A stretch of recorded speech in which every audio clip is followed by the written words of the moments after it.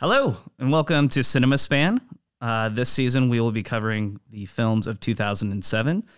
I am your host, Louis Illigus IV. With me today, actor, comedian Devin Beckwith. Hello. Hey, Devin.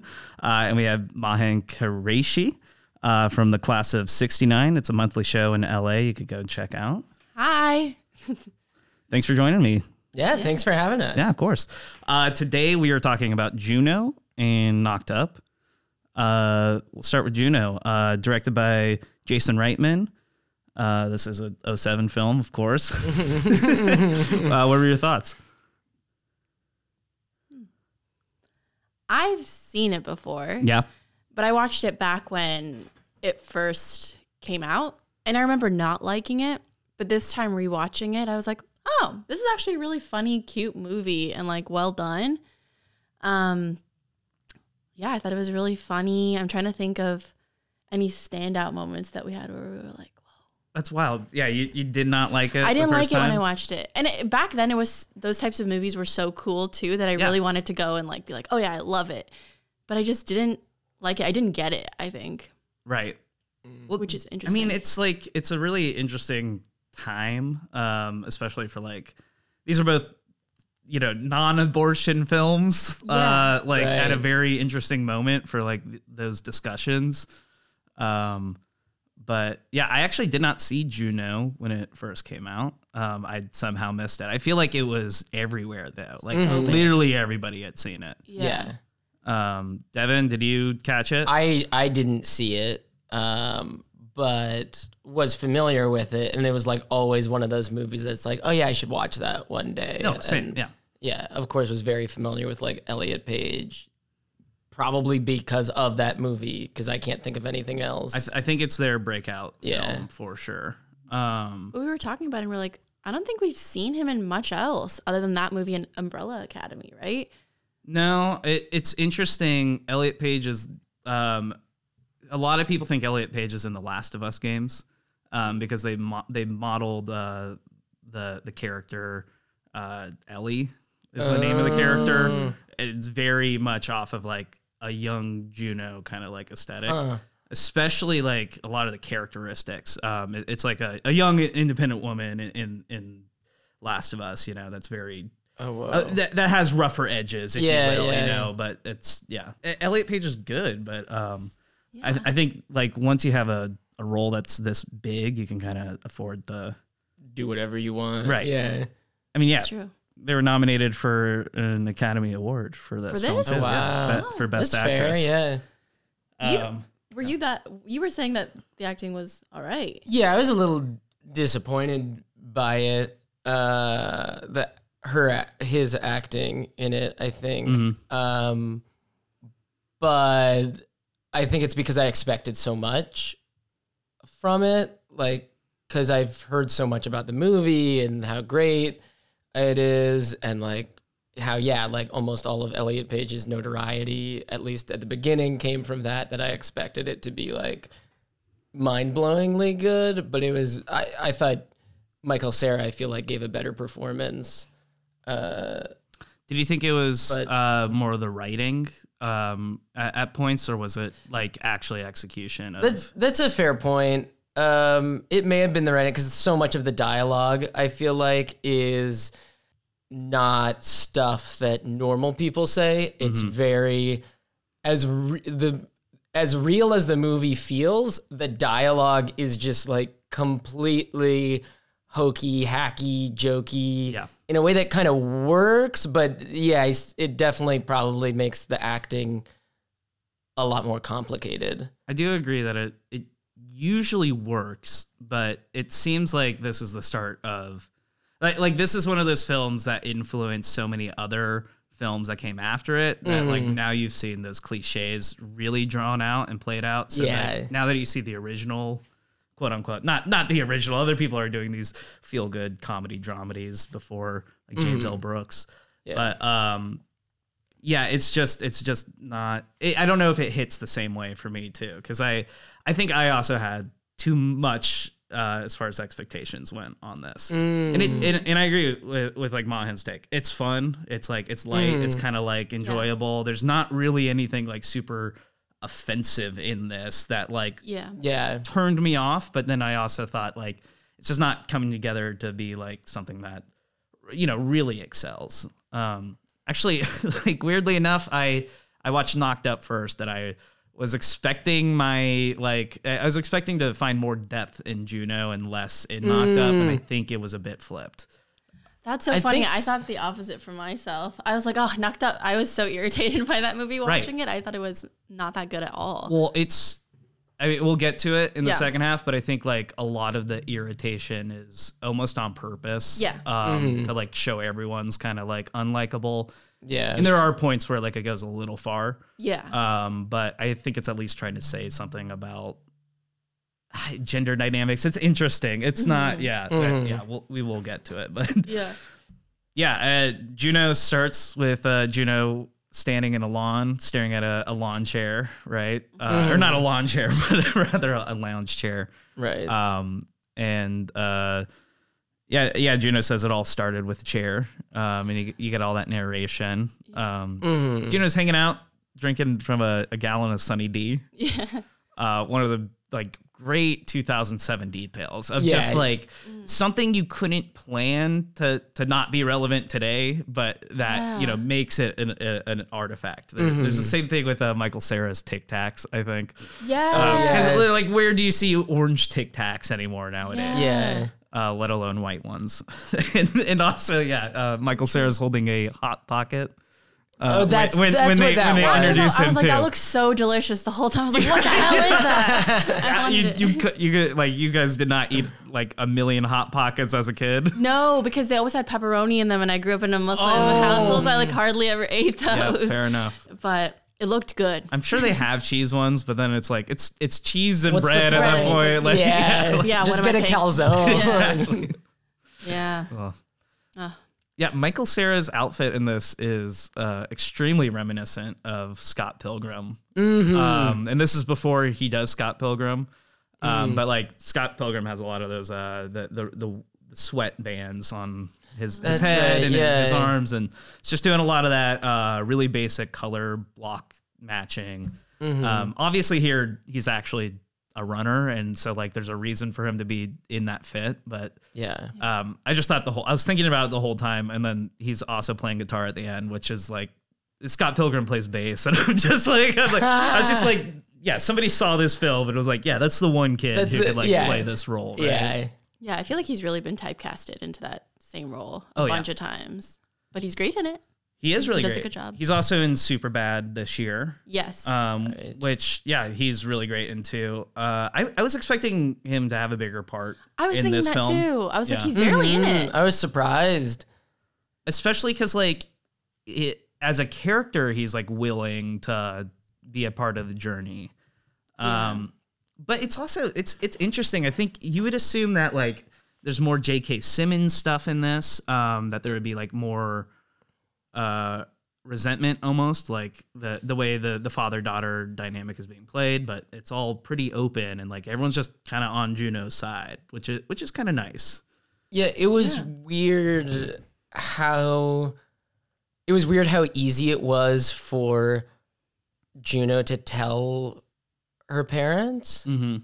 Like when she actually said it, they took it really well. Yeah, which I think is like nice in that it feels like a subversion of that scene. And you do see a little bit of pushback at the beginning, where they're like, "Are you sure? Have you really thought of this?" Right, and they're like, "Okay, no, all right, this is what our daughter wants. And I gotta go with it." They kind of reminded me of the parents in Easy A. I don't know if you've seen that movie. It's been a while, but I loved it back in the day. Yeah, the parents Is reminded it me. Stanley Tucci? Yeah, Stanley Tucci. And, best. I forget the lady's name, but she's really funny too. But yeah, they kind of reminded me.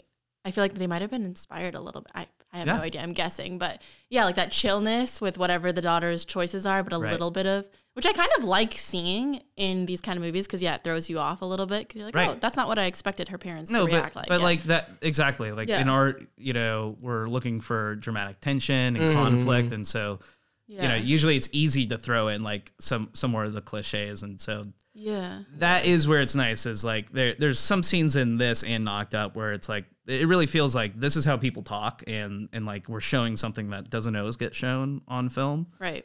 Yeah. Yeah, I feel like J.K. Simmons also just like I expected to be a hard ass.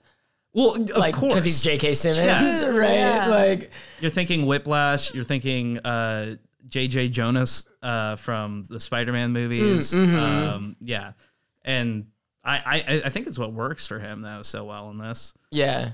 He really like you can see that he's still him, but he's just embodying like a normal Midwestern dad. Yeah. Yeah. The Michael Cera's mom in the movie, I feel like played the more traditional parent that would probably have, but she was also like, she was cool with Juno coming over and hanging out. Yeah, in their with him. room or And- whatever. Yeah. And I Even though thought- she did not like Juno at all. I also thought it was interesting that Juno's parents never told Michael Cera's parents that he was the dad. Oh yeah. I thought that was kind of weird because I feel like if I was a parent, I'd be like, yeah, your son got my daughter pregnant. But Yeah, that also is like interesting. that'd be a good dramatic scene. Like, Yeah. right? Yeah. Like, how come he never really had to deal with any of that in a way? I mean, he was a great guy. No, but really, there's Yeah. one moment where like Michael Cera's dealing with the kind of Yes. news, and it's like when the whole school finds out, Yeah. he's just like out running, and like a kid comes up to him, and he's like, "Hey, did you hear Juno's pregnant?" Yeah. And he's like, "Oh yeah," and then Oh my god, I didn't even. oh yeah, No, clock that. and then the kid, like, it's like, "Did you hear you're the dad?" like right after. And how did the mom never like hear about that? I feel like it seemed like a small town and Right. the whole school knew. I think there was one other time he was kind of held accountable by Juno towards the end where she was like, oh, what's another 10 pounds when she Right, takes with her the bag. with the and bag. She's upset about him asking another girl to prom. Yeah. Right. But even then after that, she apologizes to him in the end, right? She's like, sorry for being Yeah. a dick or something. Yeah. Yeah, which is every rom-com has to have a breakup scene, right? Like Yeah. where, and then they get back together or whatever. But it was handled at least well, where you're like, he's just a high school kid, and he asked her, if she would want to keep dating him, and she said no, and so he asked another girl to prom that he clearly doesn't like as much. Like, it's not even, and that's what's so great about it all is it's not him being a huge dick or something like that. He's just like, I just wanted to go to the prom with a friend. Yeah. Like that's all this is about. Yeah. Yeah. It's nice. I do like how grounded a lot of this is. And I mean, even though I didn't like it, this probably won't even break my top 10 for 2007. It'll probably be, upwards of 20, 30 maybe if I'm thinking of in the 100. But I'm also sad they don't make as many films like this that are like as big budgeted. I was actually thinking about, so this was like a Best Picture nominated Shit. film too, and it's a big year. It's got No Country for Old Men and There Will Be Blood, also nominated. Wow. And this movie made the most amount of money in the box office domestically out of any of the films nominated that year. Honestly, that makes a lot of sense. I feel like it came out when we were in high school, I want to say, right? 2007? Yes. Yeah. Yeah. And I feel like this. Well, I was actually in 6th grade. Oh, shit. I was born in '96, so this was like, yeah, I'm 95. So then I was in the 7th grade. So I wasn't in high school yet. but just on the precipice. Just on the precipice, yeah. And it's such a Netflix DVD era that people are rewatching a lot of films, at home. So it's, I'm sure it was in the conversation for like the next 3 years after it came out too. Yeah. I feel like this was like when it was becoming cool to be, okay, I'm going to talk about something, but like when I grew up in high school, it was so cool to be like a white hipster and like listen to like that kind of music that Absolutely. was playing in there. Yeah, the soundtrack all over that, so indie. It was so cool. And I totally get why that movie did really well. Cause it was just like, I feel like the start of that era. And then for like years, I think up until I reached college, that was the cool like thing to be, that personality type, if that makes sense. Yeah, and Juno feels relatable, like whether or not, you're a pregnant girl who's 16, like or you're just me at 26 sitting here and watching it, like it's just a classic coming of age story at the end of the day. And what do you do when more responsibility than you're ready for is thrust upon you? Yeah, I guess looking back now, why I didn't get it was because I was like, oh, I feel like I would have had a totally different experience than she did. And she was so chill about it. And like, you know, she just had such a funny like outlook on life. Yeah. Mm-hmm. Which, yeah, anyone else would have been. Especially when it feels like the news is like yelling at women, you know, for even wanting to think about making a choice. Like you're just like to just see somebody be like, yeah, I'm just kind of comfortable with what I am. Yeah. Kind of nice. Yeah. Yeah. Yeah. Definitely. Yeah. I thought about this as a Best Picture nomination. I was trying to think like what would be the film like last year that came out, and Coda did win Best Picture last year, which was it was a pretty quiet film that just it did pretty well at Sundance, and then it premiered on Apple TV Plus. Like it never got a theatrical wide release, but it's just about a partially deaf family and like their it's either their son or daughter who's basically just trying to help the whole family navigate through the world. Which very much feels like just pick something that's kind of like in the discussion right now or maybe underrepresented in some way, and then just tell like a light drama about it. Which, they're still making films like that, I guess. It's just not like... It's interesting because Coda didn't have a lot of discussion, but it did win Best Picture. It was like I think a lot of people's parents watched it, but I didn't hear anyone my age talking about it. I've never heard of that movie, yeah. Right. Which, maybe speaks for itself of like the streaming landscape, but yeah. That's cool. Let's see. We got some early stuff. Juno gets bullied in school. He just pushed in like a classic like guy walking by her. That and actually always stuck with me, that scene, and I didn't realize it was from that movie. But I feel like I've seen it in other rom-coms where the jock actually secretly wants the freak. Right. Mm-hmm. Which I feel like, but that line always stuck out with me. I was going to say, I love that piece of narration. Yeah. And like Juno's not narrating as much of this as you think she would be, but the time she does come in, I think it really works. Yeah. And it is right. Cause like it's part of the trope, right? Like, you love what you hate, you know, and or you hate what you don't understand when you're that age. Yeah, I think her narration is kind of peculiar to me because it's so infrequent that it doesn't feel like a movie that is sort of narrated, but it's just like maybe you get like 2 lines from her in each act. And that's it. And then I would not be surprised if you told me that they added it in post. Just wrote whatever lines they needed to give context to some scenes. Yeah, definitely. Juno talks on a hamburger phone. Love that. Did you guys have any of those? That was is a hamburger phone a thing? It's a real thing. Okay. I remember there were like hot dog phones too, and like I don't like remember even like that. a clamshell one. Like Oh, I remember the clamshell. Okay, yeah. I mean, I never had a hamburger phone, but it is a perfect, like, they're still speaking on landlines, and that's the $10 phone their dad bought them at Kmart or whatever. Like, just so many good details. J.K. Simmons is playing an HVAC specialist.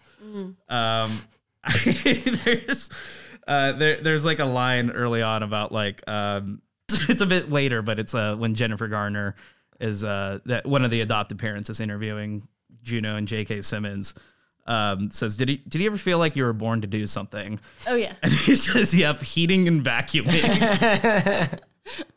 Just killer. But yeah, Juno does decide to have the baby pretty early on, and finds the parents through a newspaper ad. Another thing that feels very 07. Yeah, we've got Jason Bateman and Jennifer Garner here. I think Bateman's in the middle of Arrested Development around this time. Yeah. I don't know what Jennifer Garner is up to. I feel like that was 2007, right? Was that Daredevil era? Like she was in the movie Daredevil, right? She played Elektra. Elektra. Yeah. Was that then, or maybe that was a little bit before? I don't Probably. Yeah. I think that sounds about right. Like 06 maybe. Yeah. I loved her in those movies. She's actually really good in this movie. I feel like she always gets She is in the pocket. I think she is the best performer here. Yeah. Was she nominated for Best Supporting? No, that would have been a good one to run though. Yeah. That's actually a good call. I think it's just so. Best Supporting is such a tough race. Usually, but because I mean they'll run like people that are lead actors and actresses in the supporting category all the time. And so like if you really only have like 10 to 15 minutes of screen time, like it's not going to happen. It's tough. It's just like how do you make the impression while you're there? But she does make a really good impression. She has a great arc in it too. Yeah. Well, she's just so grounded. It feels like, and like is taking the whole thing like so seriously. Yeah. And I think like you even get some of the skittishness from Jason Bateman, like off the start. You know, you're just kind of like, he's given a little of that like. Something up with this guy, something a little weird. Wasn't his first line like, I can't wait to be a dad and do dad shit or something like that, right? Yeah, right away I was like, Yeah, and no. In his first scene with Juno too, I think he gives one of his signature winks to her too, which it's like, oh. Yeah. And that's the thing, it's like, it's we all know what's gonna happen here. Like everyone but Juno. Like Juno even goes home to her mom, and like after she's been hanging out with Bateman, and it's kind of like, what are you doing here? Do you know what you're doing? Like, yeah, I think that's the one thing I remembered from the movie. Like going into watching it the second time, I was like, oh yeah, that guy's a creep, and that was the one thing. Like you knew this time. Yeah, I knew. Watching. I was like, I know he's gonna hit on her.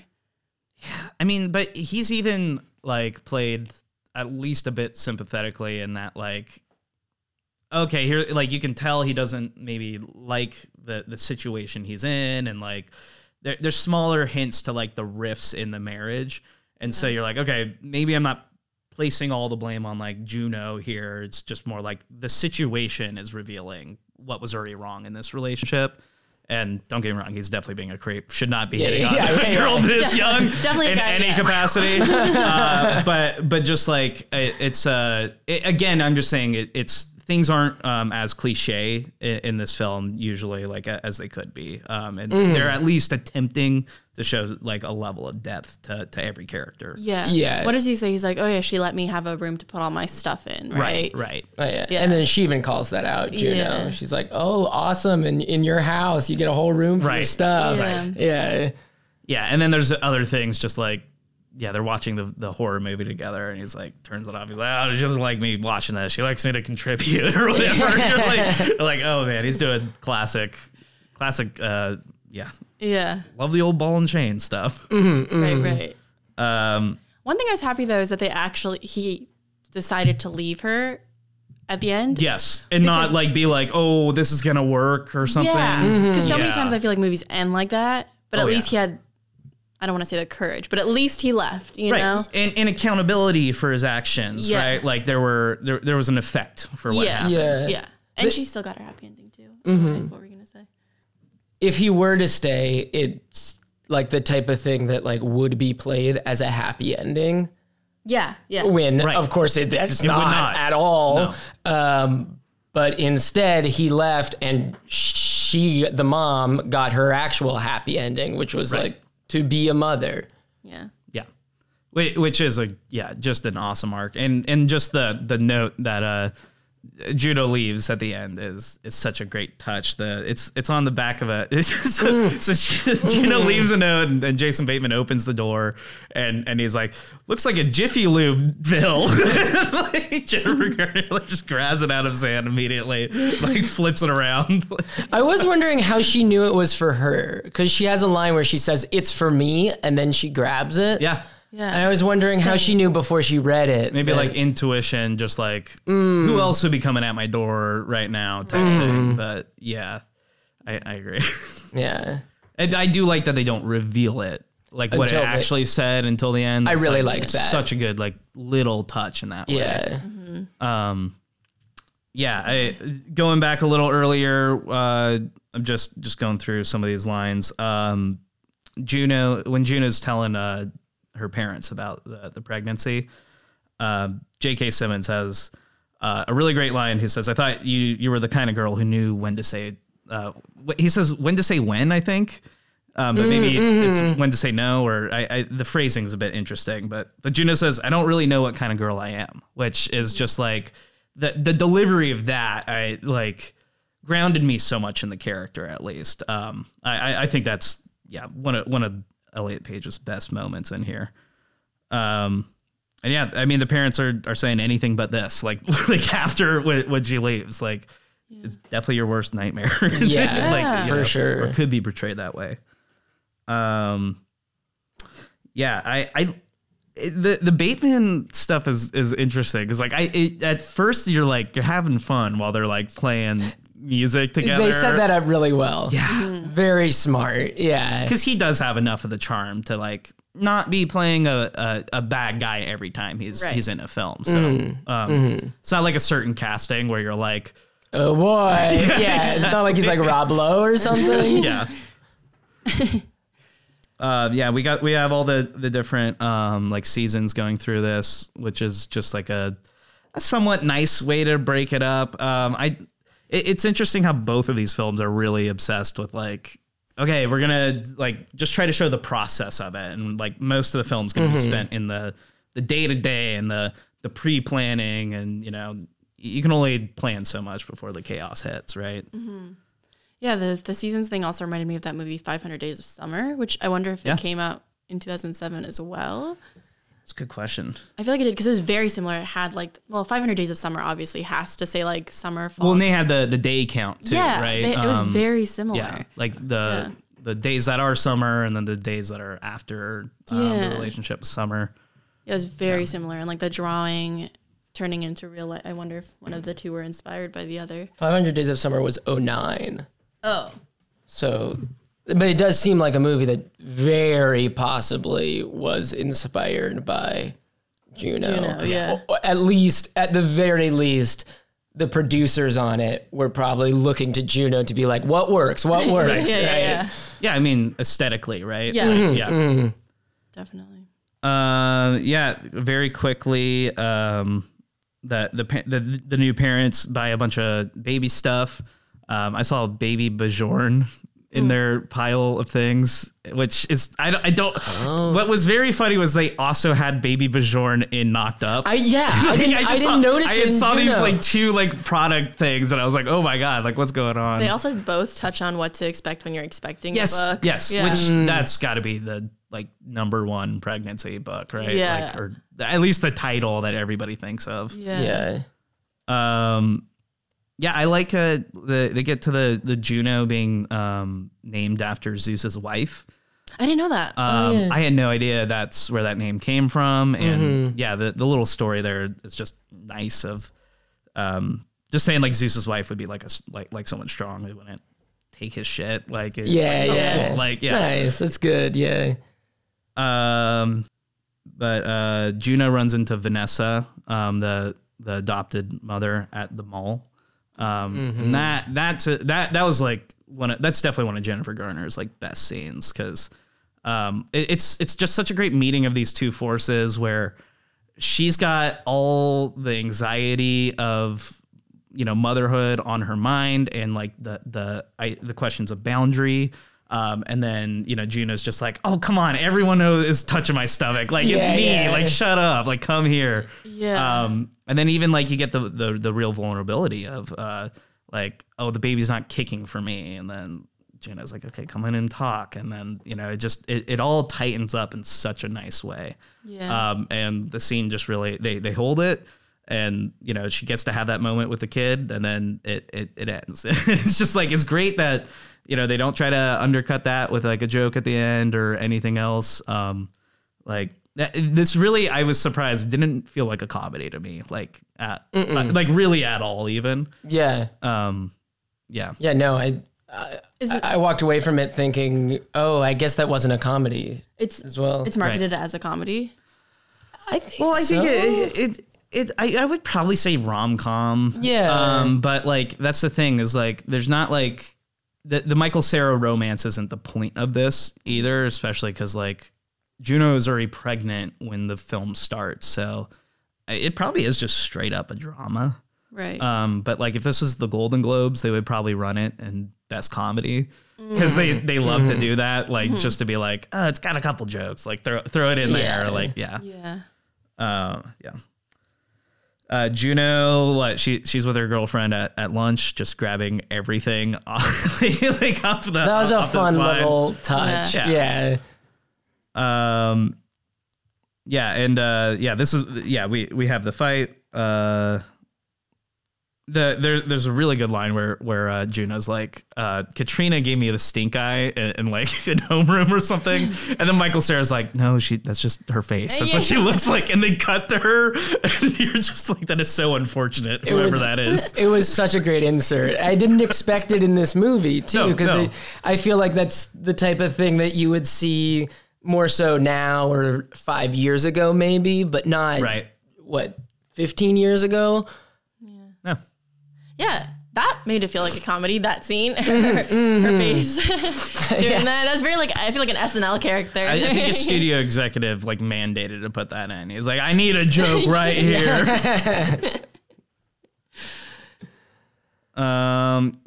We've got so Mark Jason Bateman's character gives Juno a Yuki comic. It's like a pregnant Japanese like superhero. Which I didn't read it as that weird in the moment. Now I'm just thinking back on that. Like what was that? Like what did you guys think of that? I don't know. Like I'm trying to figure it out. I mean, it's cool. She was like, oh cool. Yeah. I feel not as well. It's part. I think it's part of the whole. You know, they are connecting right on a genuine level. Yeah. But. Yeah, all I say is like now in different contexts, you're like, is this just weird? Like, was he fetishizing Juno as his new superhero wife or something, or like I don't know. Yeah, the whole thing was definitely weird with them too. Yeah, I definitely think I got an inkling of weirdness with it, just like the way he was saying that he thought of her when he saw it. I thought was a very romantic sort of way rather than a surrogate mother of my child kind of way. And this is the scene where he like comes through with his feelings. Mm-hmm. So it probably was even intended as a romantic gesture. Yeah. That makes sense. Yeah. I wonder, one thing I was trying to figure out what they're trying to show, is he a guy chasing his youth and that's why he's so attracted to her? Or is he attracted to her because she's technically carrying his baby? Or was it? I think it's the youth. He doesn't seem concerned about the parenthood of it all, right? Yeah. Which is interesting. You're like, what's his plan? Her to have the baby, give it to Vanessa, and then the two of them split off? Yeah, because he was like, I'm leaving Vanessa. Yeah. Like, what are you going to do with the baby then? Yeah, I didn't realize that before, but he's definitely chasing his youth. Like the way he dresses, the fact that he won't give up the dream of being in a band, even though he's loaded off of commercials. Right. I think at that point, I feel like you're not going to make it. It's just an unfulfilled dream, right? Like, I'm sure, No, but it's part of like having comic books around and, horror films. Like, not that like you can't be an adult with these things, but just that like they're the signifiers for a less mature artistic palette, right? Right. Yeah, I wonder what Jennifer Garner's character saw in him, because I feel like they're so different in every way. So like, what was the attraction there? What was it? I was thinking. I think they've been together long enough for her to have changed and him to have stayed the same. That's a great way of putting it. Yeah. Mm-hmm. Like her career wasn't as, far as it was. Mm-hmm. She says, wearing business attire and stuff. Yeah. You'd assume she'd be able to take care of this kid by herself. Yeah, definitely. At least emotionally. I feel like if they did even keep the baby, she'd be the one obviously taking care of the baby.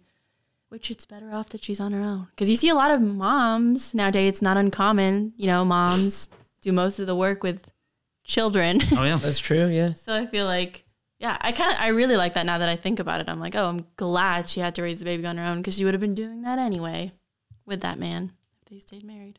So that's good. yeah, true. Yeah.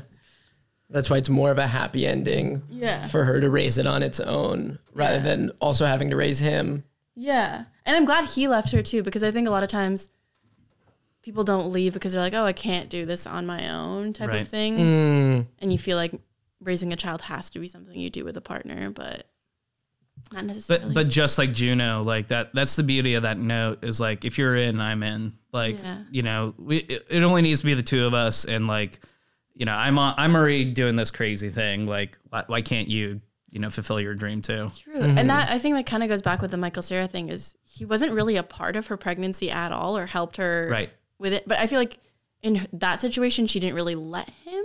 Or do you think? Yeah, no, you're right. Because there's, you know, around here, you also get the really good scene where Juno comes home and is telling her dad, like, I don't know if I like believe in like long-term relationships anymore. Right. Which is like an incredible scene just because like he's divorced. And so like, he's like, okay, I know like I can't just be your dad and say it's this way. Like, but even with that, he approaches it with a lot of depth. And I think what he says to her is what allows her to have enough trust to go out and seek back Michael Cera, his character, you know? Yeah. It's funny. We watched Knocked Up first and then watched Juno. I keep doing this. I keep flipping the order. Like I set up an order for a double and then I watch it reverse. Oh, so if you were to like air it in a theater, you would air Juno first and then Knocked Up? That was my mentality, but also like I think Knocked Up is since it's the longer film, I would probably put it first. Okay. Although I don't know. I think after Knocked Up, Juno, like I actually do think, sorry, I'll reset here, but I think I would put Juno first just because some of these beats don't feel as great the second time through. And at least with like Knocked Up, it feels like they're telling jokes through like more of it. Thing. Yeah, that's true. Even though it's not a very jokey film either. Yeah. What order would you put it in? I mean, I don't know. I don't know. I think, I mean, the reason we did it in that order was I looked it up and Knocked Up came out first. So I was like, yeah, let's watch it the way America watched it. Right. And it was interesting to see. I forget what it was, but something happened in Knocked Up with like some sort of technology. And then in Juno, you see like a slightly more advanced technology. I forget what, it's just like a small thing that you wouldn't pick up. Could be the ultrasounds or something. Like I think that might have been what it was. Where so in Knocked Up, the ultrasound, he goes inside her. That's right. And then Juno, the jelly. They go on top, and I don't know if that's the joke is in Knocked Up, the gynecologist opens her legs and says, "You look just like your sister." Oh, I missed that line. Which is, you know, after he's met her and talked to her, and then he's looking down. Yeah. And then he pulls out the rod and puts the cream on top. It's like, it's very clearly supposed to be an innuendo. So I think that tech was probably... Okay, that makes sense. They were probably doing the jelly belly by that point. Yeah. But like, Apatow's like, bring it back. Like, you know? I think there's also a line too in there where somebody says something about him taking so long down there. Like it might even be him who's like, "Oh, I'm sorry, I took a while," or whatever. Like, yeah, I did. There is another link between these films, which is like both of the husbands are like music guys. Like they're making their living in the music industry. Paul Rudd's character, like it's expanded on in This Is 40 a lot more, but he's like a record producer. And he's overseeing these bands and stuff. And I just thought that was kind of interesting. Like both of the guys that are fucking around, not doing shit they want to do, or like, are the music is their like, way into that. That's funny. I mean, we get to Juno winning Bleeker back over, fills his mailbox with orange Tic Tacs, which was just a fun little gag to see, I guess. They just have like a small little scene in the middle of the track field. Kind of confessing love to each other. It's cute. It was a cute little scene. Yeah. Then pretty quickly Juno's water breaks. Thundercats a go is like a line they all yell. You're just like, okay, sir. Yeah, I feel like there were a lot of lines in the movie where I was like, all right, fine. It's not taking me out of the film, but sure. And we were talking about the soundtrack. The soundtrack works really well just about everywhere, but they play the monkey on your shoulder line like as Juno's giving birth, and it's just like it just feels like it kind of undercuts it a bit. Like it works when the baby's like out and they're like, look at the baby, you know, or whatever, but like while she's like, and like pushing, and they're like, "You're the monkey on my back, on my shoulder." You're just kind of like, all right. like, don't know about that. That's true. I much preferred this delivery scene to the knocked up. Oh my god, scene. I know. Oh, that scarred me. Well, the knocked up delivery scene is the reason why. What's her face? Sandra Bullock was originally going to be in that film. No way, as Katherine Heigl's. As Katherine Heigl's character. Wow. And the delivery they were, planning to use real shots of like babies being delivered. And like she was like, essentially like, I won't do it if you do that kind of thing. Like that was her line. How come? Did she say why? I don't know. I mean, I don't know if they're trying to portray it as looking like her, and she's like, I just don't want people to see me in that way, or like, I'm surprised that they died on that hill. Yeah, that they weren't like, all right, we don't need that stuff. We'll take Sandra Bullock. I think it's part of the like in that film, they are really trying to show like Jay Baruchel's character walks in and sees that, and he's like, I'm forever scarred. Like they're really trying to drive home some of the severity of it, or the reality of it, I guess. But I agree. They almost got an NC-17 rating because of it. Just not really worth it. In the end.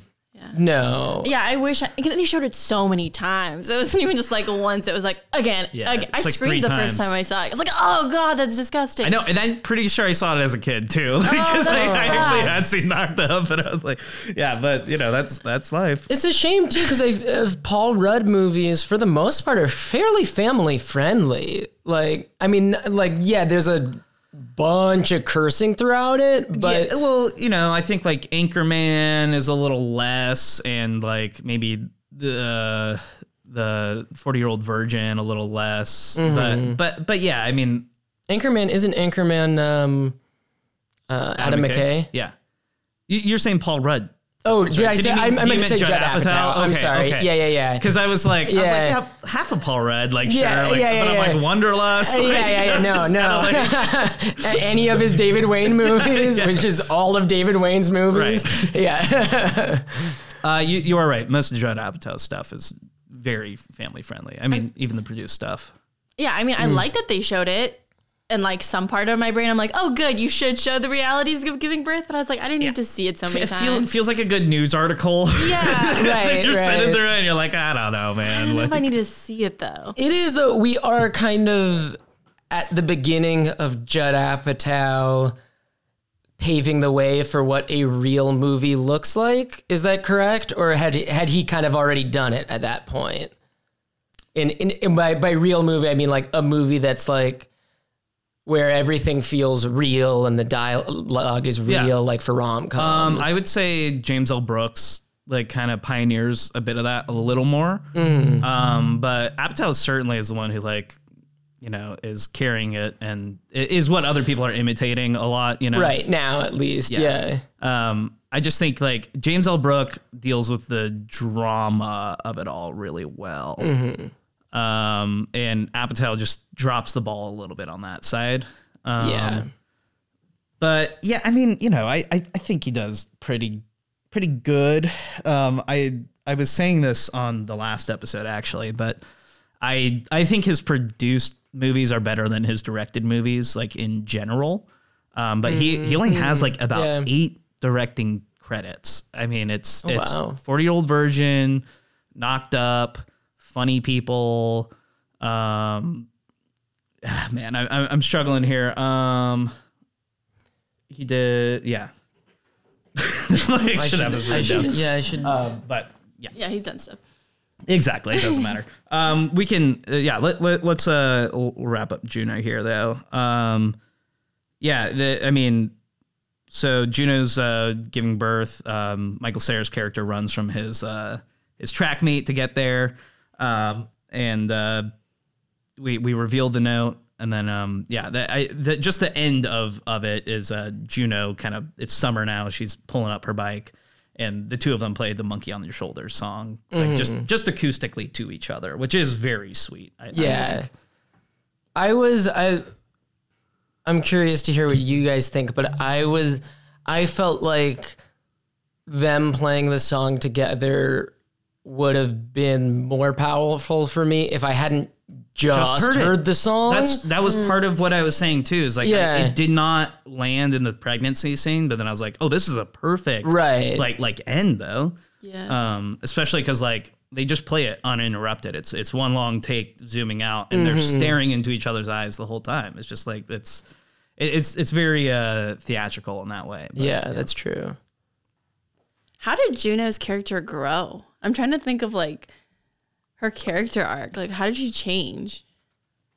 Yeah, I mean, I think a lot of like the adventure for Juno is like about trusting in themselves. Like, you know, because with the baby, especially at the beginning, there's a lot of like people telling Juno what to do with it.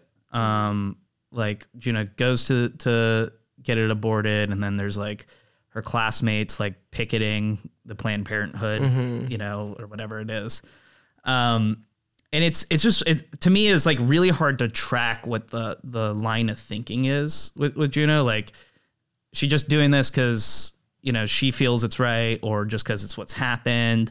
Yeah. But I think a lot of like the movie is like Juno learning how to roll with the punches of life, and also, I mean, it is that can I trust anyone to be in a relationship? Can I trust myself to be in a relationship? I mean, in a lot of ways, like giving up the kid could be metaphor for like being alone and like putting a lot of those things to rest. And so like at first, like not even wanting the kid can be like, no fucking way am I going to have that level of connection. And then like, the thing about love is, you know, you can have it for a certain amount of time, but you've also got to let it go at one point, or the other person does, right?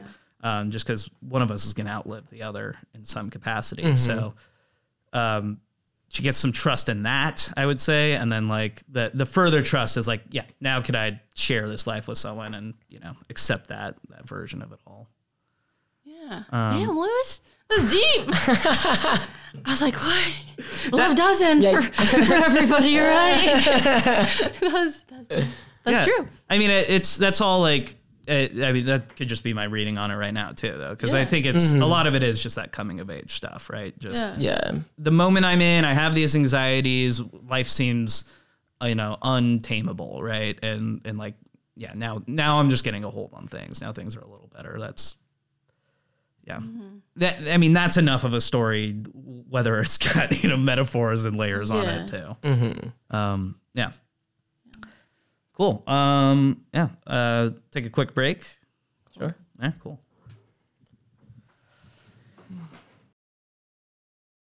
Okay, we are recording. All right. Oh yeah. Okay, we are back with Knocked Up, which we did start a little bit on already. But this is directed by Judd Apatow. It's one of his few films. We did look up his filmography when we were off. Okay, yeah.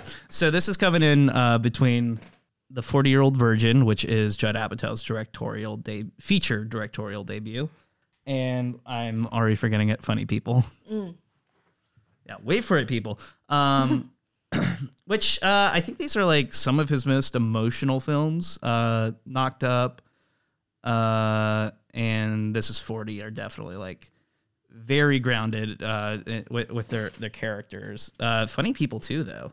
Have you seen Funny People? I haven't. I don't think I have either. Funny People is probably my favorite Judd Apatow film, wow. and you should go see it. I did get to catch it in theaters like when I was a kid for whatever reason. It stars Adam Sandler, and he's playing like an Adam Sandler-like character. Whoa. And it's essentially like he's like, I've kind of been in all these big movies, and I want to get back to my roots. I want to get back to stand-up. And so they go onto the stand-up circuit. They film tons of like upcoming stand-up comedians, which end up being like Aubrey Plaza before she's like really in Parks and Rec. It's got Aziz Ansari in it too. Like, yeah, it's like, but they like got some really good upcomers, and what was smart, and this is what Judd Apatow does well, is he just rolled the camera in front of a bunch of audiences and said, "Do real stand-up," and like and we're not just gonna make the same crowd listen to the same joke 20 times. We're going to go to different clubs and get actual genuine reactions. And it makes all those scenes like really come alive. And it's, we'll talk about the shortcomings and the better things that Judd Apatow does, but how he deals with that naturalism, like really makes or breaks his films for me. I feel like he did that in The Big Sick too, right? That's Judd Apatow as well, right? He produced that. Oh, he produced it. But they also do the comic scene, I feel like, in that movie. Like there's A.D. Bryant and Camille, obviously. Oh, yeah. That's how Camille meets his wife in the film, right? Yeah. She's heckling him. Yeah. It's a very fun scene. Also kind of how he's able to start to make up with the parents. Or the parents, vice versa. The parents start to come around to him. Yeah. Yeah, Big Sick's good. Yeah. Next time. I have my thoughts. Well, yeah. That's for another. Exactly. So Judd Apatow also produced Walk Hard this year, which we did talk about last week. But I like this movie too, but I think Walk Hard is the better. I think Walk Hard is incredible. Yeah. Which just goes to show. I mean, it's Judd Apatow has a good group of people, and I'm glad he's a good producer that can even get these projects made. But yeah. So here we've got Wu-Tang Clan opening up the film, singing about doing it raw. And we just got all the boys of this film hanging out. So we got Seth Rogen's character. He's playing Ben. Everyone else is pretty much just named after the actual actor's name, like Jason for Jason Segel, Jay for Jay Baruchel, Jonah was even Jonah. Jonah for Jonah, and Martin for Martin Starr. But this is just like a classic guys being guys hanging out in the opening credits. They're jumping into the dirtiest pool of all time. It's like green. And they're like hitting each other with pool noodles to like make them fall in, and smoking bongs, and the gas mask bongs, like whatever. They're just they're just frat guys basically. No, go ahead. I was just gonna say that scene, or even Jason Segal's character throughout the movie. Yes. Was just I hadn't seen this movie before, but that specifically after him being in the Muppets movie and knowing that he wrote it so that he could be in the Muppets movie, and then just seeing him just be this degenerate human. Absolutely. It was a fun flip for me. No, it is. To experience. And like, he's not the best guy in Forgetting Sarah Marshall, but he's a nice guy in that film at least. And like here he hits on every girl he sees in every scene that he's in. Like with outfit, every one of his lines is like about getting tail or like making fun of his buddy. And there's like a great bit later with Paul Rudd's character when he finally meets Leslie Mann. He's met Leslie Mann, right? And he's just like, are you her husband? And then he slams like the front door on him, turning him away. It's just it's all really good. This is a classic group of Apatow kids. like 3 or 4 Freaks and Geeks people, right? I say it felt like watching Freaks and Geeks at some moments, just like all the character or the actors. Yeah. Because you have Rogan, you have James Franco in a cameo, and then you have Martin Starr, all of them at least, right? Yeah. Yeah, it's really interesting. So like this is we brought up Superbad earlier too, but Rogan and Jonah Hill are both in both of these films, right? Oh yeah. And here Jonah Hill is playing Seth Rogen's like contemporary, and in Superbad he's playing like a high schooler. And a big part of the Superbad story is that Seth Rogen wrote the script and wanted to play that role originally, and just kind of aged out of it, and also like because of his like his height and like his appearance in general, he's like, okay, I'm not gonna look like a teenager standing next to Michael Cera, Right. Or Christopher Mintz, Yeah. and so they give it to Jonah instead. But it's very interesting. Like they're like, I mean, Seth Rogen's like 25 in this, and he is super young still. They look so. How old is Katherine Heigl in that movie? Ooh, that's a better question. I didn't look it up because I would imagine she's maybe a little older, just because it seems like they're trying to, with her character, show someone that's a little more established in their career. Right. But you know the way that Hollywood casts women, like you know, like who's to say like what her age is? It was. I like the line where she was like, "Oh yeah, he looks 33." Because when I think Leslie Mann asks how old he is, and he's 23. I was like, "He's 23." I know they say that in the in the script too. Yeah. Yeah. Shocked me. It is.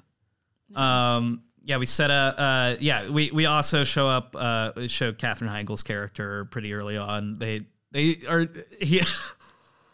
Judd Apatow's using the most cliched opening shot like for a character, which is them, you know, hitting the buzzer on their alarm clock. Yeah. Like, Here we go.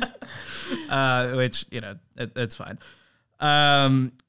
We quickly learn that Katherine Heigl's character is, you know, living with basically her older sister and her husband.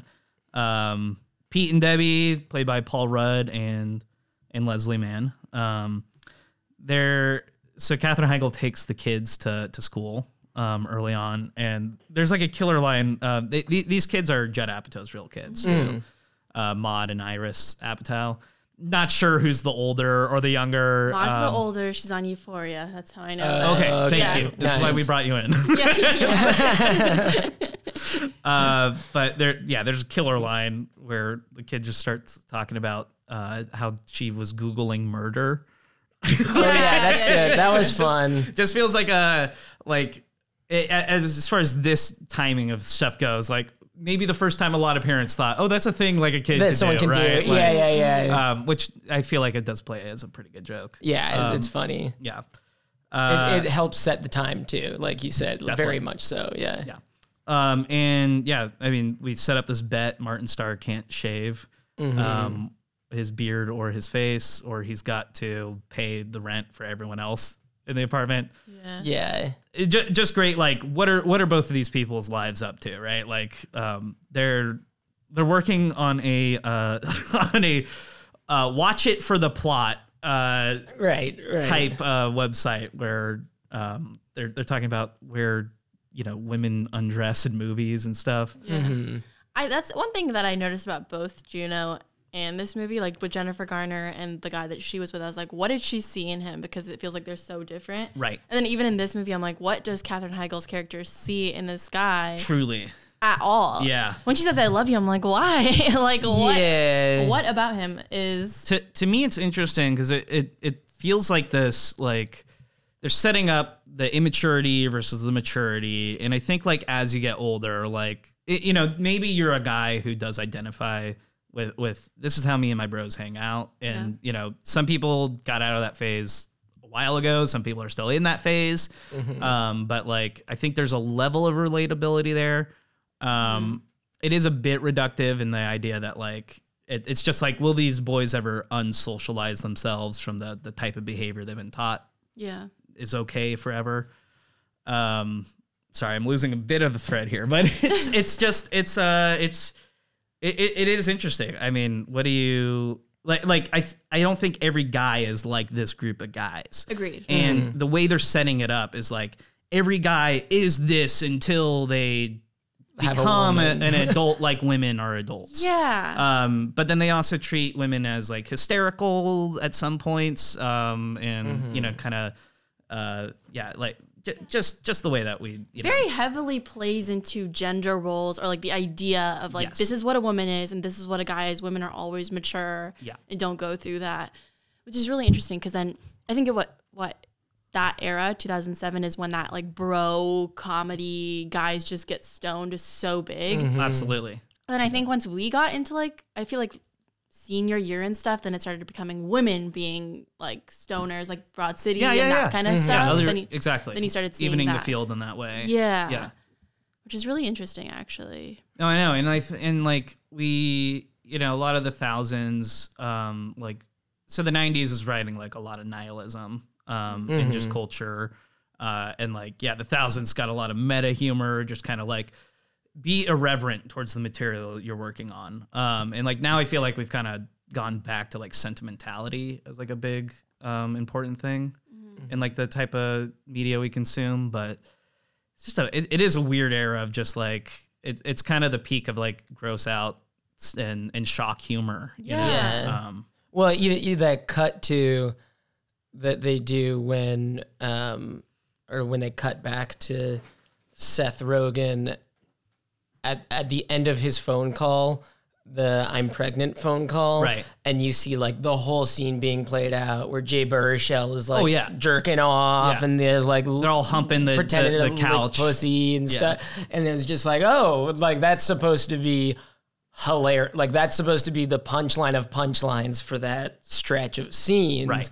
And it's like, it got a giggle out of me, but I wasn't like, oh my God. Back then when you were watching, you're probably like, that's hilarious. Yeah. Well, I mean, the only reason I laughed during that scene was like the dramatic irony, right? Like where you're just like, like he thinks he's getting laid again and like his whole life's about to change. Nothing about like what they are doing is funny. Right. And that is I had read a review and someone put this so well where they said there's points where this film feels like it tips from being like about the bullied and being about the bullies. Which is like, it's just, there's always a fine line between like hate speech and like, you know, what is funny, you know, what can you play around with? Yeah. And again, with last week's episode, Blades of Glory, like Will Ferrell can tie that line like nobody else, but like other people do the same things he does and it comes across bad. Yeah. And you know, I it's not that it's bad at points. It just feels like the male perspective is so forward in this that like there are points that just the female side of it gets a little lost and you do, you know, start to think like, who's telling the story, you know? Yeah, you see that a lot too. Like even The Simpsons, Family Guy, it's always like super hot, put together wife, and then the guy's just like a total whatever. And then even with like this movie, it's kind of the same. That's why it kind of irritated me a little bit because I was like, what does she see in him, and why does he get this huge like redemption arc? I want to say, or like chance to become, you know, great, whereas like she's always been, I would say, a catch, like a great catch, right?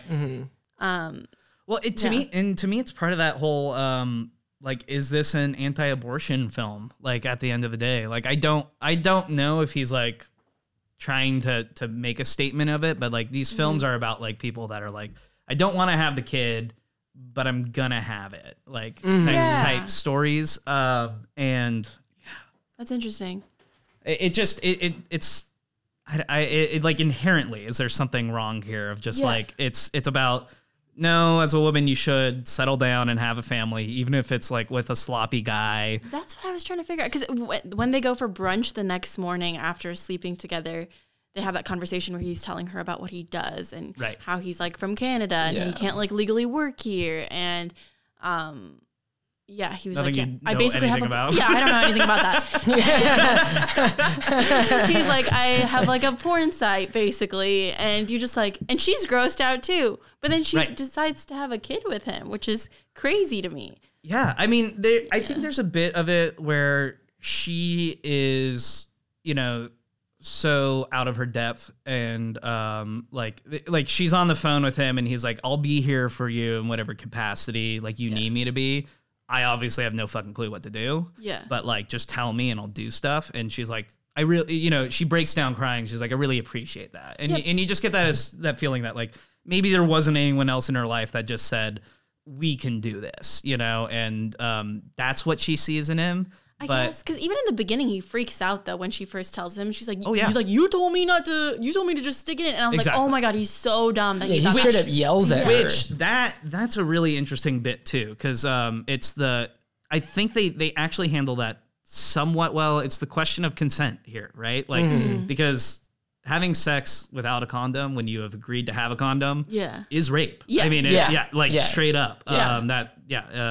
But they let him off the hook and her off the hook because they're both inebriated and they have this weird communication. It's not great, and I would not read it in that situation as I can take this fucking condom off. Yeah, but they at least like set it up in a way that you can be like, there's not too much baggage around that, right? Like they want to excuse it so that you can get to the other part of the film, which is probably more important. Yeah, I think they did just enough for me to hand wave to it. be like fine, but not happy about saying fine. Exactly. It's like because when I watched the scene where like he takes it off and throws it, it's like, oh, he's a big dick for doing like it. Does not. Yeah, it feels like he's just like, yeah, fuck it. Like it doesn't even seem like he's responding to her in the moment of her being like, just do it. Him being like, oh yeah, sure, yeah.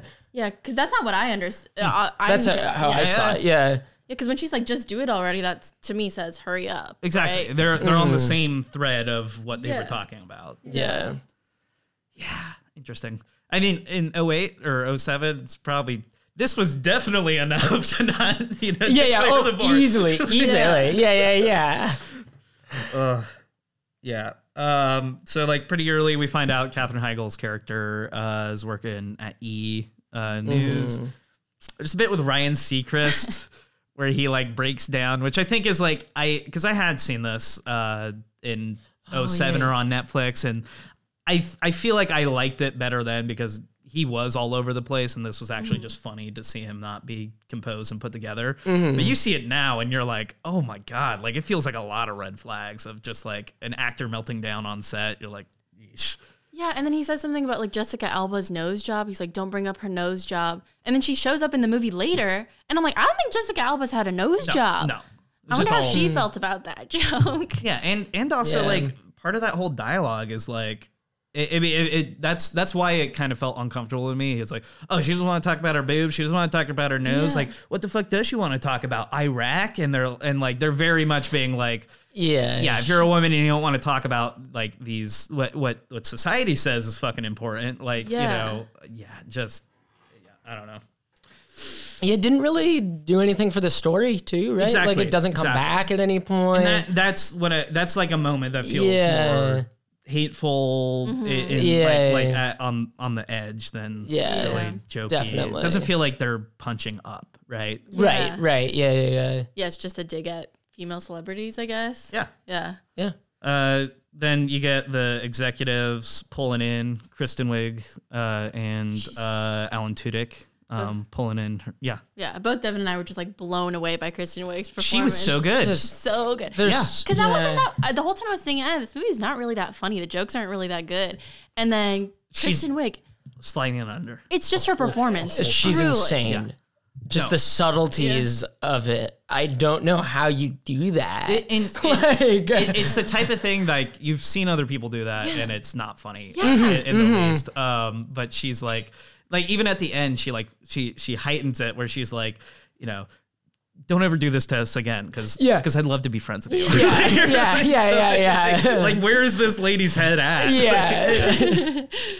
So funny. Yeah, and there's a really great cast of supporting players. I mean, I think to me, that's the most impressive thing about all these Apatow produced and directed joints is like he genuinely gets all the talent to come in, even for the B, C, and D roles. Yeah. Which like I feel like there's a lot of celebrity casting nowadays, but it doesn't feel like any movie has a comedy roster that's this extensive. But even even the people he gets before they're anybody too. Like Ken Jeong had not done The Hangover yet, but he played the doctor that delivers the baby. Right. And I think there were a few others too, where it was like, oh yeah, they hadn't done the thing that got them their fame yet, but they were in the movie. I mean, Alan Tudyk's a great example because, like, I mean, he's in stuff like Dodgeball. He plays a pirate in that, and he's voiced a lot of stuff in Disney animated movies. But he's not a guy who's broken through in a major way, right? That's true. And maybe like for every Alan Tudyk, you have a Kristen Wiig who does blow through too. So then in retrospect, you're like, how the fuck did he get this girl in the scene? But yeah. He does a good job with looking at talent. I mean, and that's something I've always like.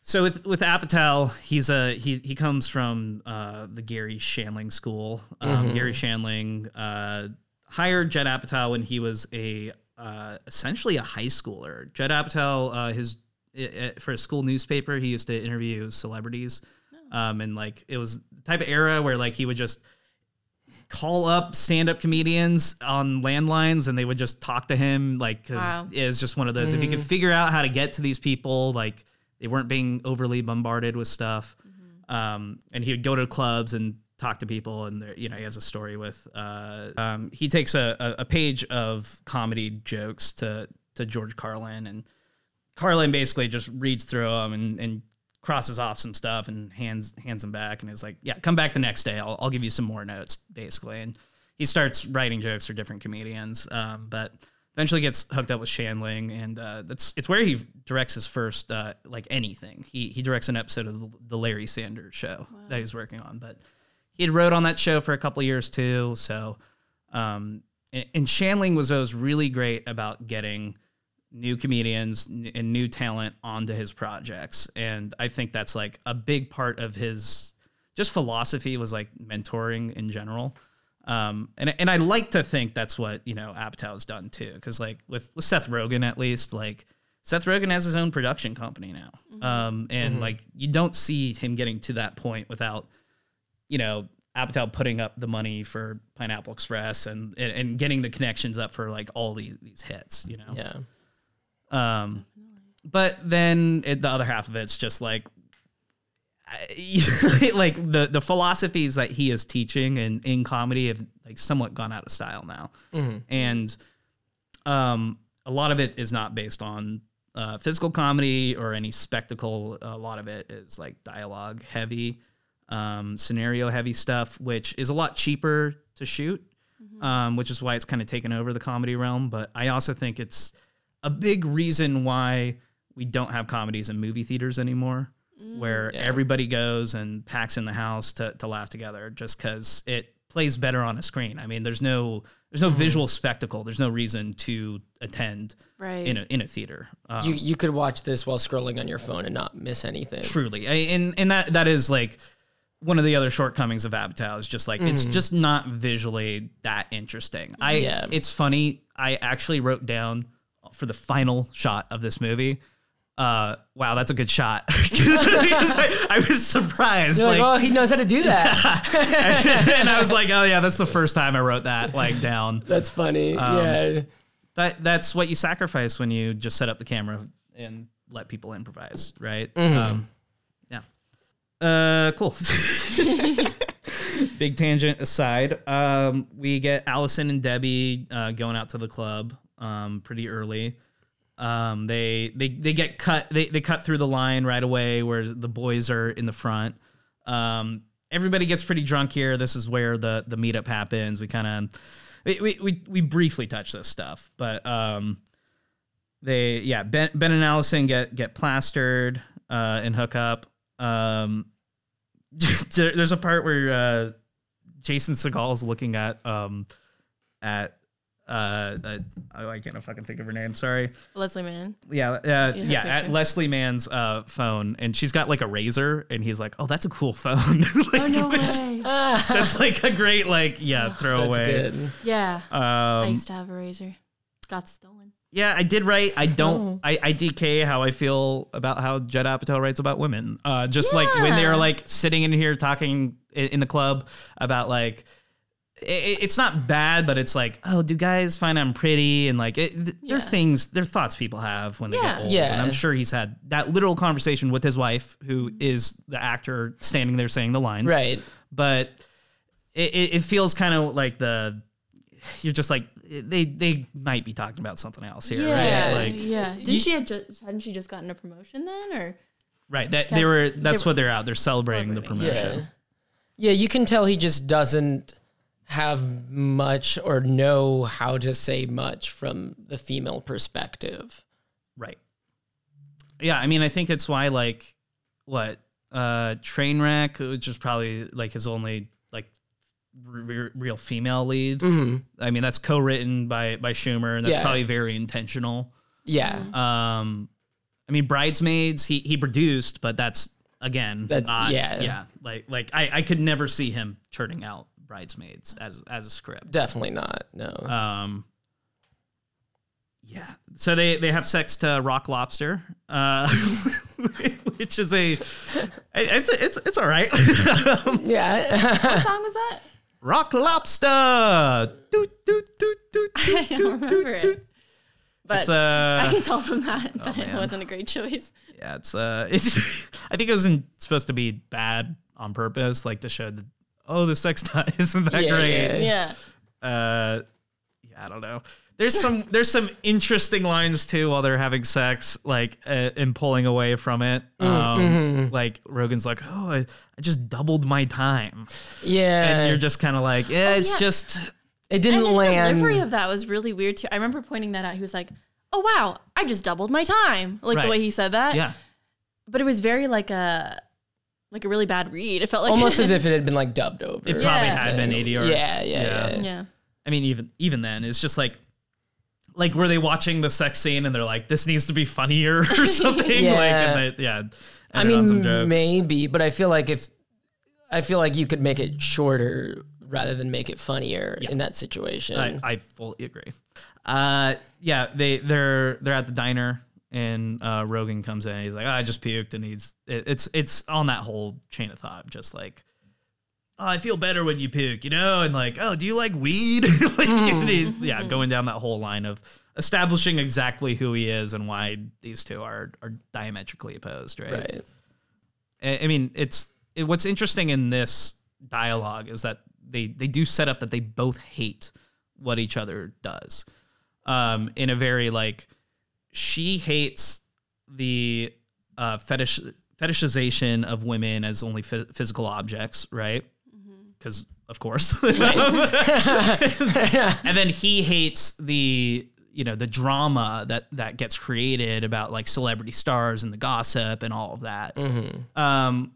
Which like that was a thing I didn't see necessarily when they're both in their jobs, but they say it outright, which is it's nice that you get that. Yeah, I mean it feels like that's what the movie Don John is about. If you've seen Don John, really? Like it's Joseph Gordon-Levitt's one directorial movie, and he wrote it too. But he plays like a New Jersey meathead, and he's like addicted to porn. And Scarlett Johansson is his like, crazy girl who loves rom-coms, and he's like, I hate these rom-coms, and she's like, I hate that you love porn. Like, it's such an interesting what a movie. Thing, yeah. But that's like, that feels like where these where the discussion is, like with these gender optics, right? Like we both have our fantasies, we both have our vices, like. Yeah, I just feel like that's also another thing that kind of irked me a little, because it's like, no, what he's doing is actually like gross. Yeah. And what she's doing is, badass. It's for the most part, she's like made a career for herself, and like it's not right. really harming society that much. Right, and you find out that his whole business concept has already been done Yes. too. So it's Yeah. like, it's not even like he's innovating on schlock. Like, Right, right. When he started shitting on her job, that made me so angry again too, because I was like, oh my God, what does she, like, how are these two going to end up together? Like, how can we redeem him as a person after he just like starts endlessly like shitting on something that she's passionate about and doing? Yeah. Yeah, and it's interesting. Like, we get a lot of time jumps in here that are like really subtle. Like, the first one's here where she mentions, "Oh, I'm gonna go interview so and so," and then the next scene is her interviewing someone, but it's not that person. It's James Franco. Right. And you're like, "Oh, was that like a mistake?" And then they reveal through context clues. Okay, it's been a month. They haven't really talked.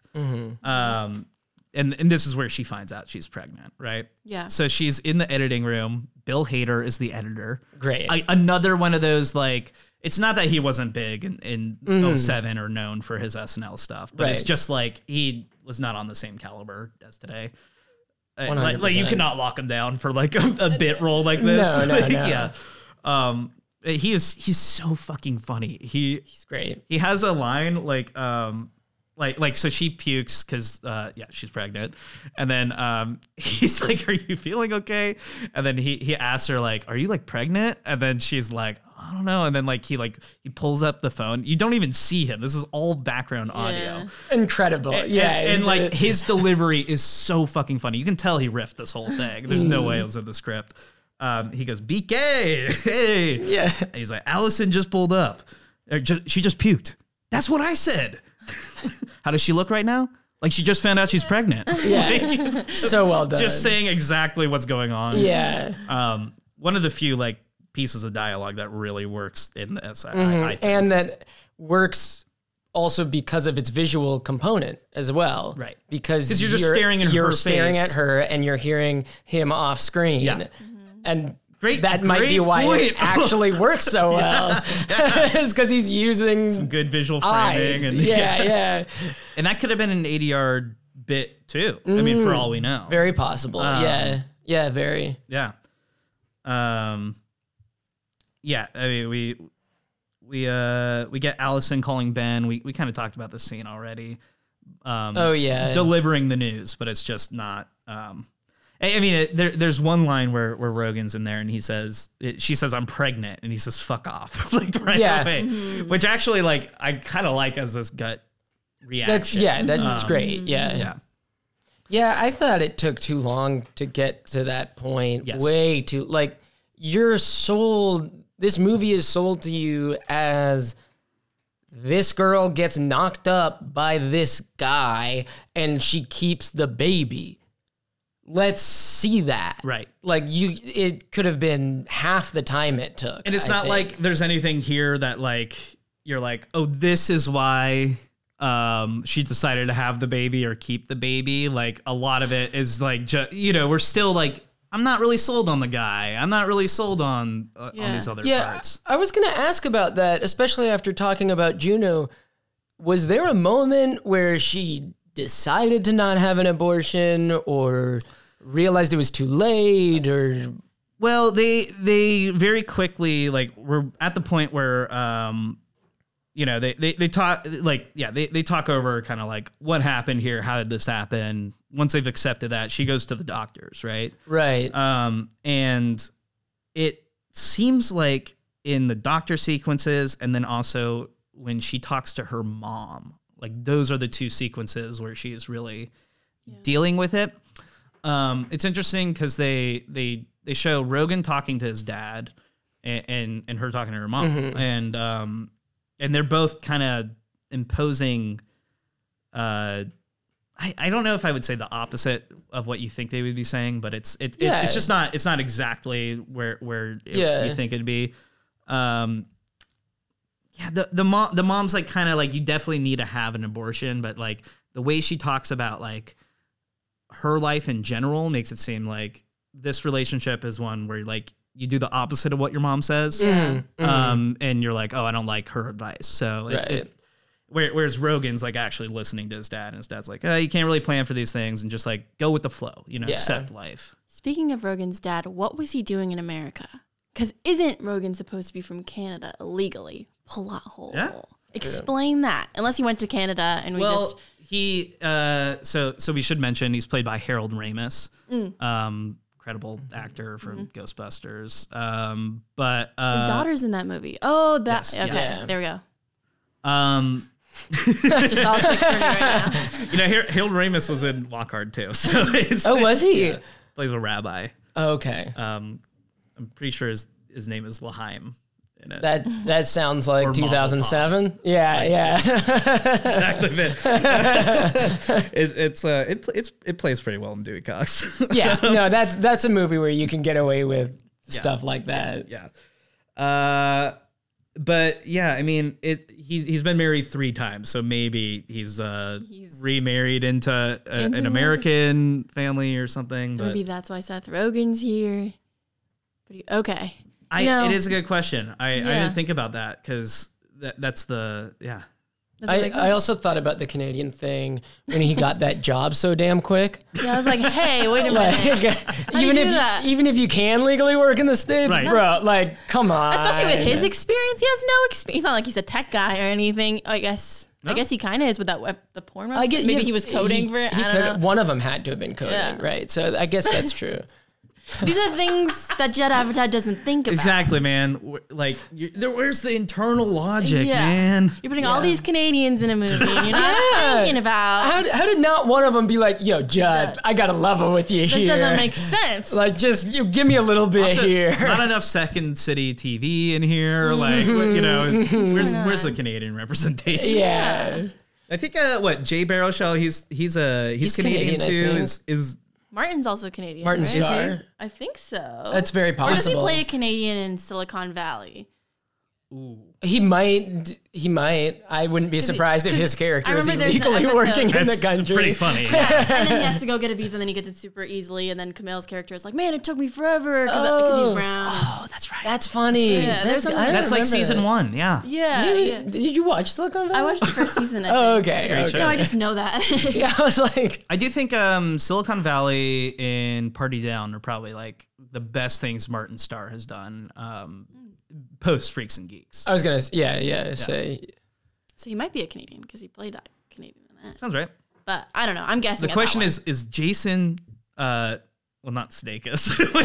Seagal. Jason Seagal. Is Jason Seagal Canadian? Harold Ramis is a Canadian. Yes, he is. That's true. And his daughter is a Canadian.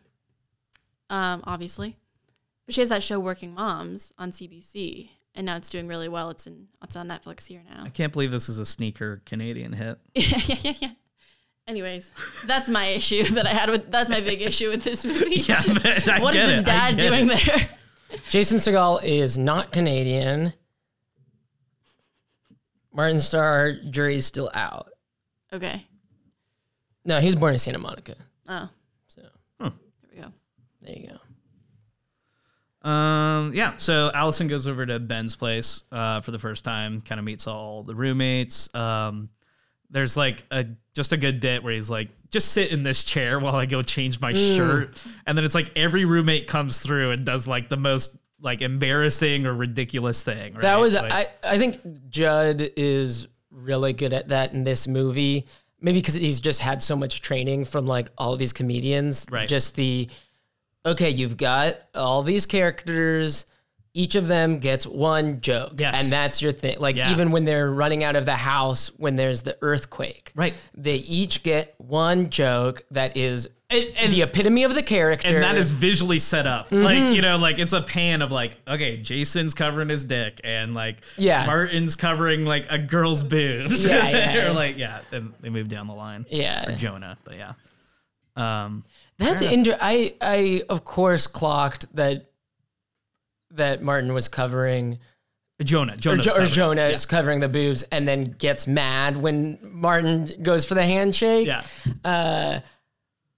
I just realizing now how contradictory and hypocritical that is to the website that he's helping them build. Oh yeah. Yeah. Yeah. I mean, that's the epitome of this type of man, right? Right, exactly. This is my object. Yeah. Yeah. Well done, Judd. That one, okay, Yeah. man. Deeper than I thought.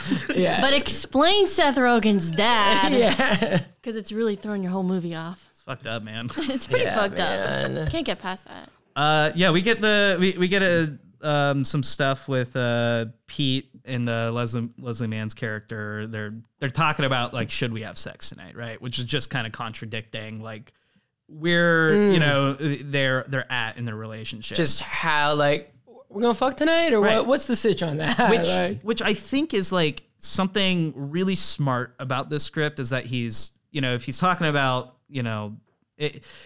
like Juno is from the perspective of someone that is so young they can't even understand what it's gonna be, right? But these are two people that are theoretically about to cross the threshold and may really transform their lives, and so they're really looking forward to like the other people, like the other examples of like what will or could we be, which I think influences some of the back and forth between Ben and Allison pretty well, just where it's like. Allison's like, oh, Ben, I see you're like Pete. Like, I don't want you because you're gonna be a shitty guy like he is. That's where some of the gender play works for me. That it's like, it's the idea that like the worry is like, oh, you might be this intrinsic thing that's like unknowable or uncontrollable. Yeah, but and like, vice versa, it works too. Right. With the sister, but and like the we're family. recognizing there's more to us than just that. Yeah. And trying to use that trust to build. Yeah. It's tough to grapple with, really. Like because I do think it teeter-totters where it works at some places and just doesn't in others. All in all, I think he does a pretty good job. I agree. I think this is above the board for most of it. Yeah.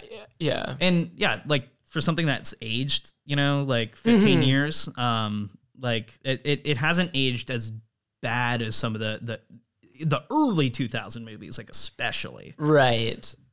With just homophobia and like so many other normalized, beats. Yeah. But yeah, Ben spends the night over, and they have breakfast with the family. Another great bit with the Apatow kids of like, how do you think a baby is made? Like Leslie Mann asked the question, and the daughter just gives like the most ridiculous like monologue about a stork. Which that is another case of Judd Apatow just rolling the camera and letting his daughter say whatever. Yeah. And that's what he got. And it worked exactly. It's good to show like the times it works and the times it doesn't, right? Because it is just a degree off. There's the great like even Ben and Pete are watching the kids and they're just talking about bubbles. They're just like they're like these kids love bubbles, and Pete's like, man, I wish anything made me as happy as bubbles. And that's where like it's probably the first time that Ben is starting to see the perspective of like, oh, this could be cool being a dad. We get through all the doctors, meeting a million doctors. Ken Jeong, who ends up delivering the baby later on, who was a real doctor before he became an actor. I was wondering too. I was like, I wonder if that played into him getting this role at all. If he was right. If he was as early in his career as I think he was, I could see that at least like being on the resume and being like, oh yeah, let's, Yeah, I don't know what his like first like credited stuff is too, because even if like he played a more serious doctor somewhere else, and then you got to play the comedic version here, right. You would think that connection is what got him in. He was really good actor. In the movie, he's great. Like. Dude, not just comedically, dramatically, he was incredible. Well, in the labor scene where he he's angry at first because he's been pulled off. Like he's on. He wasn't even on call. So right? funny. Like, but then like the way they actually like negotiate the terms and the situation, like it shows a lot of maturity from Ben's character, of course. But he plays it believable. I mean, really he's pissed. He's not. He's like and just pulling the card of like, do you want me to deliver your baby or not? Right. Like, he's playing it like such a dick, but like, he's probably dealt with this 200 times too. Right. This is his day-to-day job. Yeah. We also have BJ Novak, coming in. Just another good one. His bit's pretty good because he's just like asking about, what's the situation with you two? He's like, and then he's he just starts like hitting on Allison. Allison. And then we get Mo Collins for the third bit from Mad TV. And isn't she on she's in Don't Think Twice also? She's one of the improvisers is she? in that. She very well might be. I don't remember. Really, she's really good in this. Just very few like film credits. And I enjoyed her bit too. And then we get Tammy Sager, and she's playing this costume wardrobe designer. Actually, no, I'm sorry, I got Mo Collins and Tammy Sager mixed up. Tammy Sager is the one. Yes, she is in Don't Think Twice. Yes. That's a really nice scene. It's basically she's doing the measurements for Allison and like fitting her wardrobe, and she's like, she just knows. She's like, yeah. So like, how far along are you? And it's the first time Allison's able to confide in anybody, and they play it so warmly and like, okay, we're gonna hide this. We're gonna do this well for you, and show off your boobs, like whatever. Yeah. And that is the thing I like about at least Allison's side of the story is like, you have the anxiety of like, oh, people are going to treat me bad because I'm pregnant. And then like, it just doesn't come to fruition. Like that's all it is the anxiety. Everyone is mostly supportive of her. Just nice to see. Like, I don't know, nice things can happen in movies. Like, yeah. There is, we kind of get into the fight with Debbie and Pete, basically before they like have their big breakup, and Ben and Allison have their big breakup too. But there's a really interesting line where Leslie Mann and Paul Rudd are like, they're going back and forth and saying, I wish you didn't do this, this, and this. And Pete says something about like I wish you weren't going off on this like anti-vaccination. Oh yeah, stuff. he does drop that. Yeah. That's just slipped in there too, right? Absolutely. Like, and it's put around some of the other like they're worried about child molesters in their neighborhood, and so it's like it's another very interesting one because that's just not where the talking point would be in '07. We're still talking about a lot of these things, but it's almost like the paranoia from this time has now evolved into these conspiracy theories, which is just insane to see. Like, just what's going on. Like, Totally. Yeah, they're at dinner, and the boys are kind of acting too boisterous. Yeah, getting along too well. Exactly. They do have a funny bit about peeing on De Niro's shoes, and Paul Rudd's De Niro. Paul Rudd's De Niro Great. is killer. And that again probably improv, right? Yeah.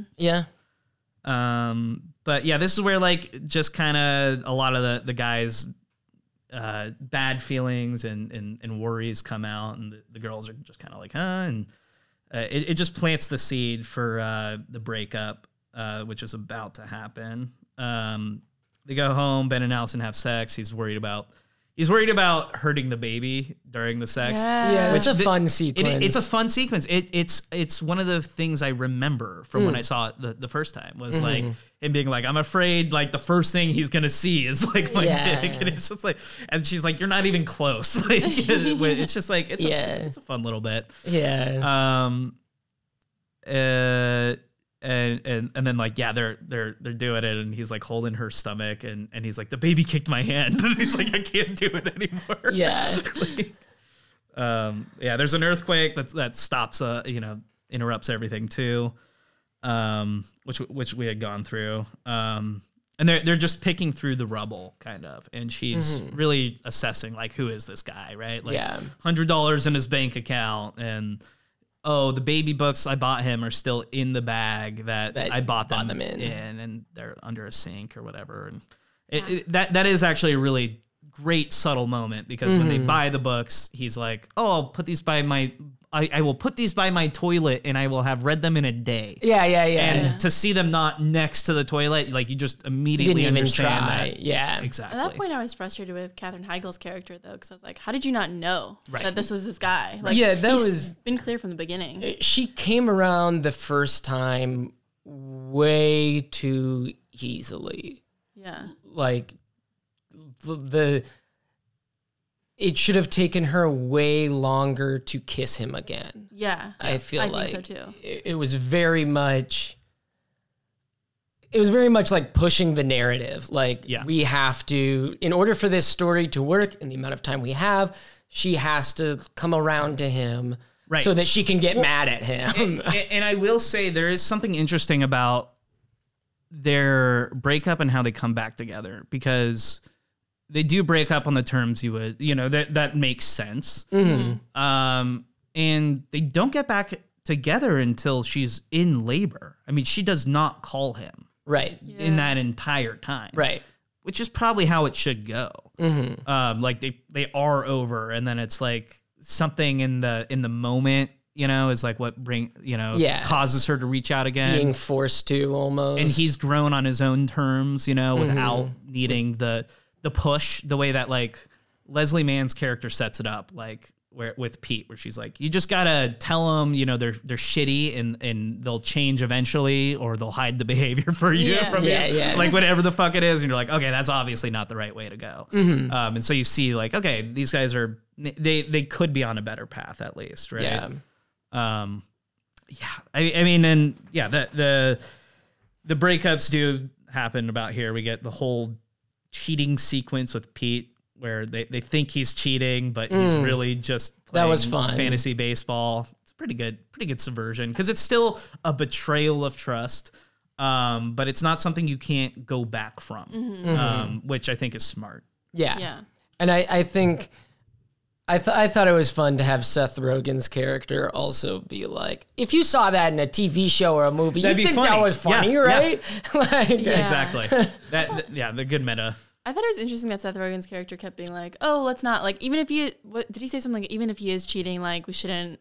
Oh yeah. Oh, right? he's excusing the behavior the whole time. Right. And there's also like the guys say, don't let your vagina hit you on the way out, or hit the door, whatever the fuck. It's a dumb line on purpose. And when I heard it, I rolled my eyes. Same. And then in the next scene, Rogen is like, "Ha." That line was funny. He repeats the line and says it's funny, and I was like, "Oh my god!" Like I was like, "It wasn't that." Yeah, great. That wasn't the point. Was the joke? It was. It was so we could he get. Thought it was funny. Yeah, and I'm like, okay, cool. Like there's some moments like that where you just need to be let off the hook to know, like, does the filmmaker know what's going on here? Right. Yeah. And there's great stuff too. Like in that monologue where Pete and Debbie are going at it, and he's like, I don't know, sometimes I just want to go see Spider-Man in the movie theaters by myself. Just need some time. She's like, I like Spider-Man. Yeah. It's simple stuff, Yeah, that was actually a really good scene, because I think, once again, a lot of times women take on like the motherly role, and men can take a break. He needs to go see a movie by himself. But what about her? Why doesn't she get to? And I feel like that's actually not shown. I've never seen that like talked about in a movie before. I feel like I've definitely heard friends say that or family members say that, but I've never seen that depicted on TV or in a movie. In a really well done way too, where it's like you kind of side with her. Yeah, and he's not cheating, but he's doing something pretty really hurtful. Absolutely. Yeah. Like I mean, he's lying at the end of the day. The betrayal of trust. Yeah. And it makes sense why, like, the way that that Ben and Allison see Pete and Deborah is like, it's just what causes them to break up, which is kind of brilliant, like to tie it to this other thing. Like it, because you do get like at least one or two fun scenes of like, okay, now the girls get to be together and be like, fuck the boys, and the boys are like, fuck the girls, or whatever. Right. Yeah. Whether how well they do that, is its own thing, but it felt like could do good. They break up in the clinic. And there's a funny line where the tech is just like, oh, don't worry, that happens here all the time. I wonder how true that is, right? Too. Like, I genuinely was wondering, like, Does that come from a place of truth, or is that just a funny line because it's a comedy? You're a detective just trying to be nice. Yeah. Really. Yeah. Yeah, another great line. Marriage is like an unfunny episode of Everyone Loves Raymond.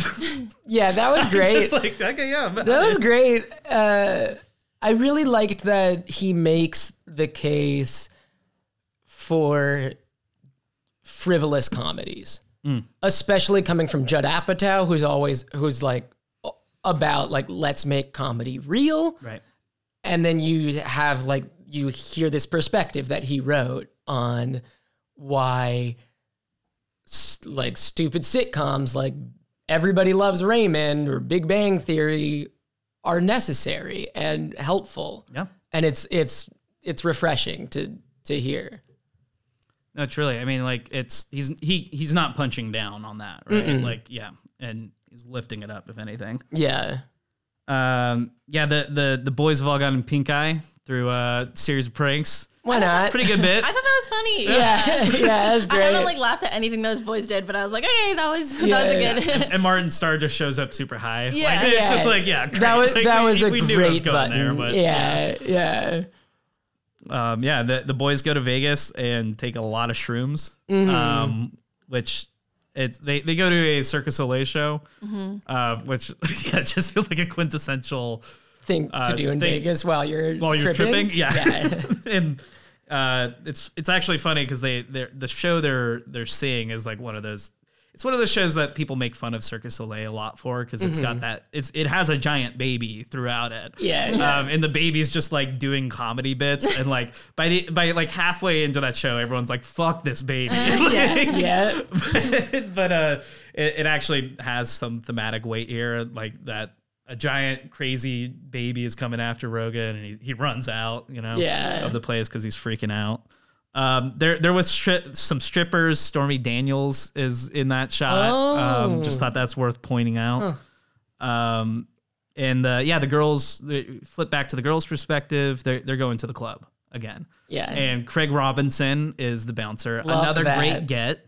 And at first I'm like, it's really funny because he doesn't let him in, right? And they're like doing this whole takedown of like, oh, fuck you bouncers and like the way you see the world and yada, yada, yada. And you're like, yeah. And then he like pulls him to the side and he's like, listen, man, I know it's messed up. I love that. Yeah. And then he's also like, but then he hits him back. He's like, also, you're old as fuck and you're pregnant as fuck. Like, what the hell are you doing here? Yeah. Like, get the fuck out. I love that line. Can't have a bunch of old and pregnant bitches. That's it. Yeah. Yeah. I really like that too because when he pulled her aside, I thought he was going to be like, listen, it's not you. It's your friend who's pregnant. Right. Chill out. But instead, he was like... He's like, I love a MILF, but like this is not going to... like, I get where you're coming from. I like that a lot, yeah. And like, at first... when it's going on, I was like, they could have got someone else for this because they're talking about like she's like you're just a roided out freak, like she's saying all that stuff to him, and it's like that's not the case. It's just like once you see Craig do that beautiful bit, you're just like, this is why. That's why it's him. Yeah. And also when he was like, oh yeah, they only let me let 5% of African Americans in. Yes. So funny. He's like, I can only have one in a quarter. Yeah, if there's 25 people in line, I can only let in 1 1/4 black people. I better hope there's a midget in the crowd. That was great. Yeah, pretty damn good. Basically, this is like the part where the boys are in the hotel room then, and Paul Rudd is like, there's 5 types of chairs in this hotel room, which is just fucking funny. Yeah. You have to imagine that's literally something that happened at Judd, like he was staying in a suite. And someone had that joke come up. Yeah, I really liked that whole scene very, I really like that whole scene from a perspective of tripping. Yes. It felt very, very accurate to the sort of like conversations you would have and the way he's just eating his hand in the back, like he's on his own like weird ass thing. Yeah, the way you manage to have a conversation together while both completely talking about something totally different. Right. And you can tell like Rogan is saying these words and realizing the things for himself, and then they're also hitting Pete, right? Right. And he's going, fuck, I do got to change too. Yeah. Yeah, I mean, and exactly, it's the perfect barrier breaking thing to do. It's actually like a decent explanation for why the boys got their shit together and rethought their lives. Yeah. As far as like any of these beats go in like a story, you know? And I like it too because it does come from I like it because it comes from a place of the boy shittiness of like, let's just go to Vegas and do shrooms. But it's like that immaturity that somehow at the right time and the right place was able to help them grow past that immaturity. I thought that was a really interesting decision to make. Right. Well, and I think it's probably like, it's one of those too, like how far does the maturity take you, right? Like, because you see that path out, right? And then you hit a point of either rock bottom or whatever it is for change to happen. Yeah. Which is, right. I mean, yeah, something in the formula has got to change, right? Yeah. Yeah. Yeah, and then we very quickly, the boys are they've decided to go back, right? And so there's a birthday party for one of Pete's kids, and Ben shows up at it. He's trying to win Allison back, but it's that classic trope of like she gets to say out everything that she's feeling, but he doesn't get to say how he feels and express that he's changed. But I think it works pretty well in the moment because Allison is still headstrong on like who Ben is, like as a guy at the end of the day. And this is before Ben really does make any substantial changes. He hasn't got an apartment or a job or any of that stuff. He just thinks I can crawl back and it's going to work for me too. And it doesn't, you know? Yeah. But when Ben leaves the party, he runs into Pete, who's holding the birthday cake, about to like walk it out and sing. And he just like chews him out for being like essentially being like, why did you think like, my life could be good? Like, why did you think why did you think this would work out for me? Or like she would take me back or anything? And he's genuinely like hurt, like, and also like, I don't know, man, I thought you guys were pretty good together. And he plays that moment like with so much like pathos. You're just, you're so in it. And then, Ben walks away and then Pete just starts singing Happy Birthday and walks out. Like, it is like the bravest thing anyone's ever done, like you're just like, man. Yeah. I feel like it was a pretty solid depiction too of like when you have kids that just like you don't get time to process anything. Right. I feel like I've seen with like being around more people like that have like tiny little kids those ages. It's like, yeah, if you're going through something, you're not gonna have time to do anything about it without attending to these things. Yep. Yeah. So E is doing a maternity month. That's like a thing they pull Allison in the office to tell her. Again, just a good subversion of like any bad things you expect. Okay, you're finally pregnant enough that we can't address it, or we can't not address it. Right. So you're fired, right? Or whatever, and it's not the case. But you do, right before that, you get Allison interviewing people on the red carpet. Yeah. And like some of the interactions are like working with the baby, and like the Steve Carell one is like a real. I really love that moment. Like it's more the unglamorous side of it. Like you're really just fighting for people's attention. Yeah. And, the words are so quick and like even if like the intention isn't there, you could make Steve Carell look like an asshole. Yeah, right? Yeah. As Bill Hader says. Yeah. Yeah. Yeah, there's lots of people from The Office. Yeah. In this movie. Definitely. A lot in Walk Hard too, which is the the other Apatow like produced thing. Jenna Fisher's in that, and and Kristen Wiig's in that one too. It's just like, it's interesting. I wonder what the, sometimes it's like a casting director who like just has a certain amount of people on retainer. Yeah. And they're always pushing that group, but sometimes it's also like they had 3 months off in their shooting schedule. And they're like, okay, like who's available? And like, you know, these are probably the only size roles they could get, and they're in comedies, so they're excited to do it. Like, yeah. Yeah, Ben gets his own apartment. He read the books. Doctor's not available. It kind of all shows up in this one moment.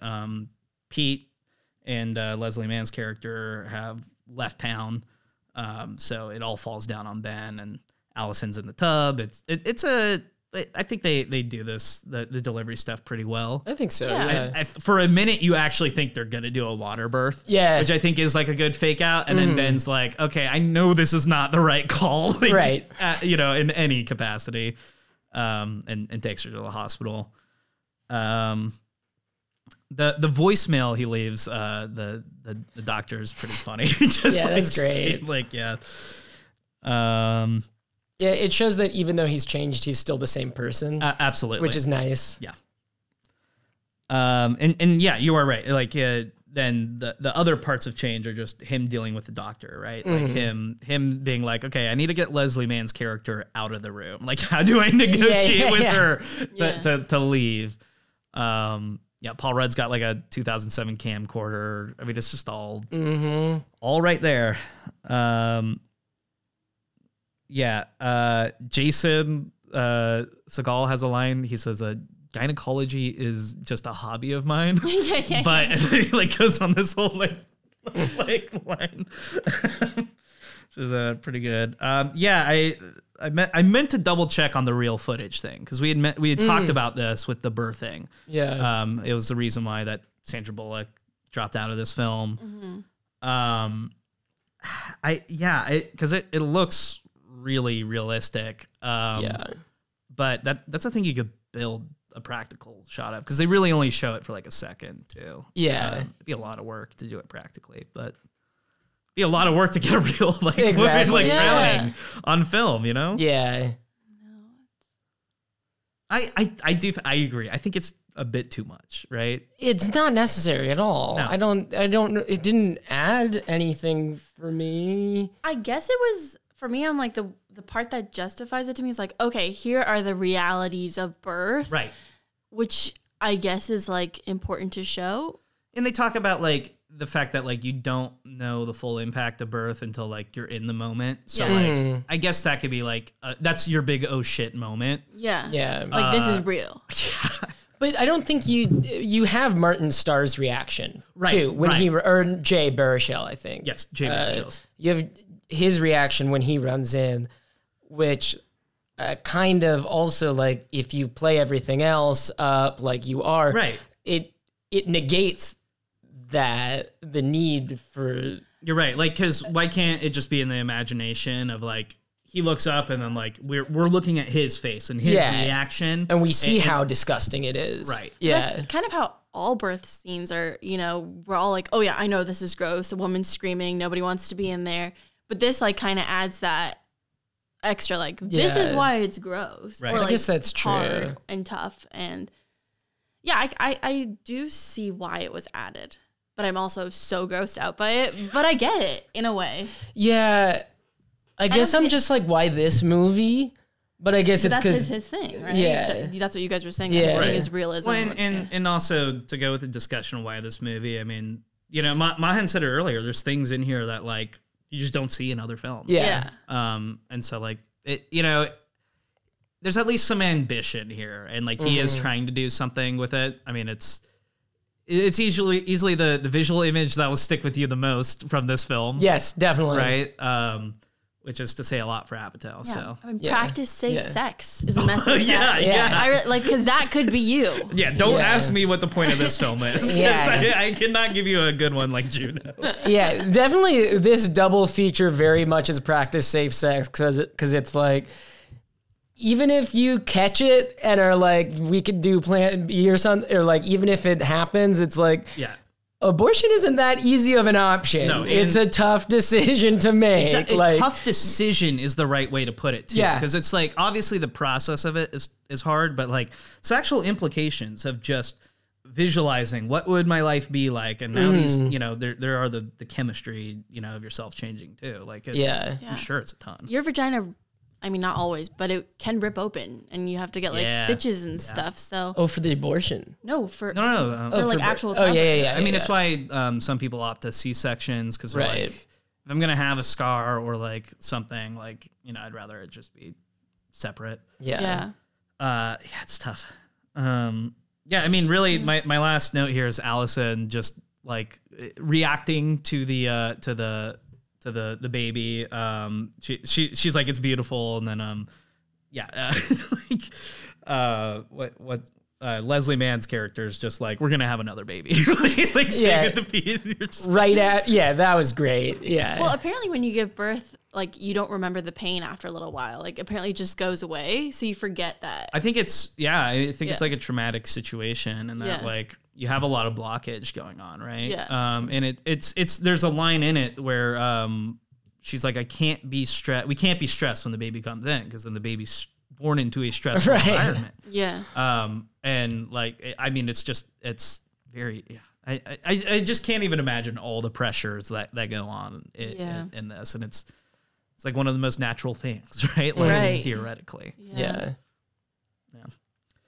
It's pretty good. And that ending shot I was talking about, it's Ben and Allison driving away in their car, and it's an overhead shot. They shoot it on the California highway, I think is what it's called. That's right. It's on the Pacific Coast Highway, but it's the little section of Santa Monica where it drops down onto the PCH, which is just like, it's what I think about when I think of LA all the time. It's one of those, you know, those 6 blocks have been photographed so much. And they just pan over to the sunset. It's just like I mean, you see that in any film. That's why when I wrote it down, I was like, I shouldn't be this impressed. With this shot. Yeah. Cool. On that note, Mahyn, where can we find you online? My Mahyn Rocks. Mahyn is my Rocks? username. Yeah. Anywhere. Nice. And you said you have a show coming up, right? Yeah. In April? We do have a show in Alaska at the Alaska Before You Die Comedy Festival in April. But we'll probably do a monthly show before that somewhere in LA that you can catch at some point. Nice. Yeah. Well, keep an eye on Mahyn's socials for more updates on that. Yeah. Devin, I know you're kind of offline. Do you even want to plug a handle? No, I should. That's the problem. That's my problem, is that I don't have pluggable handles, and that needs to change. I mean, you have an Instagram account. You just haven't really posted to it in years, right?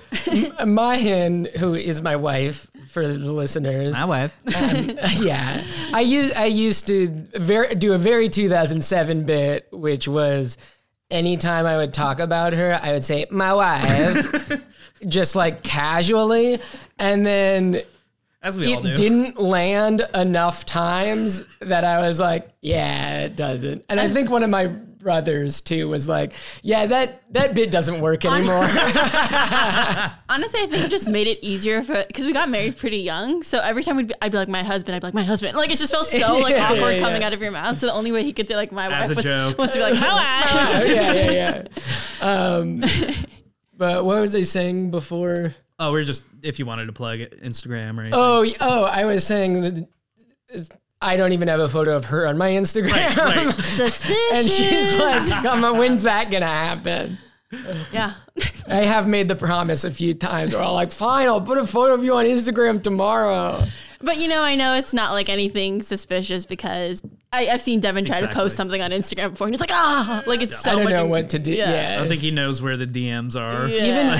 Even like when I post on my story, because I'm like doing a show or something, I'm like, Mahyn, how do I add a tag? How do I tag? And then how do I make it put disappear? A link in here?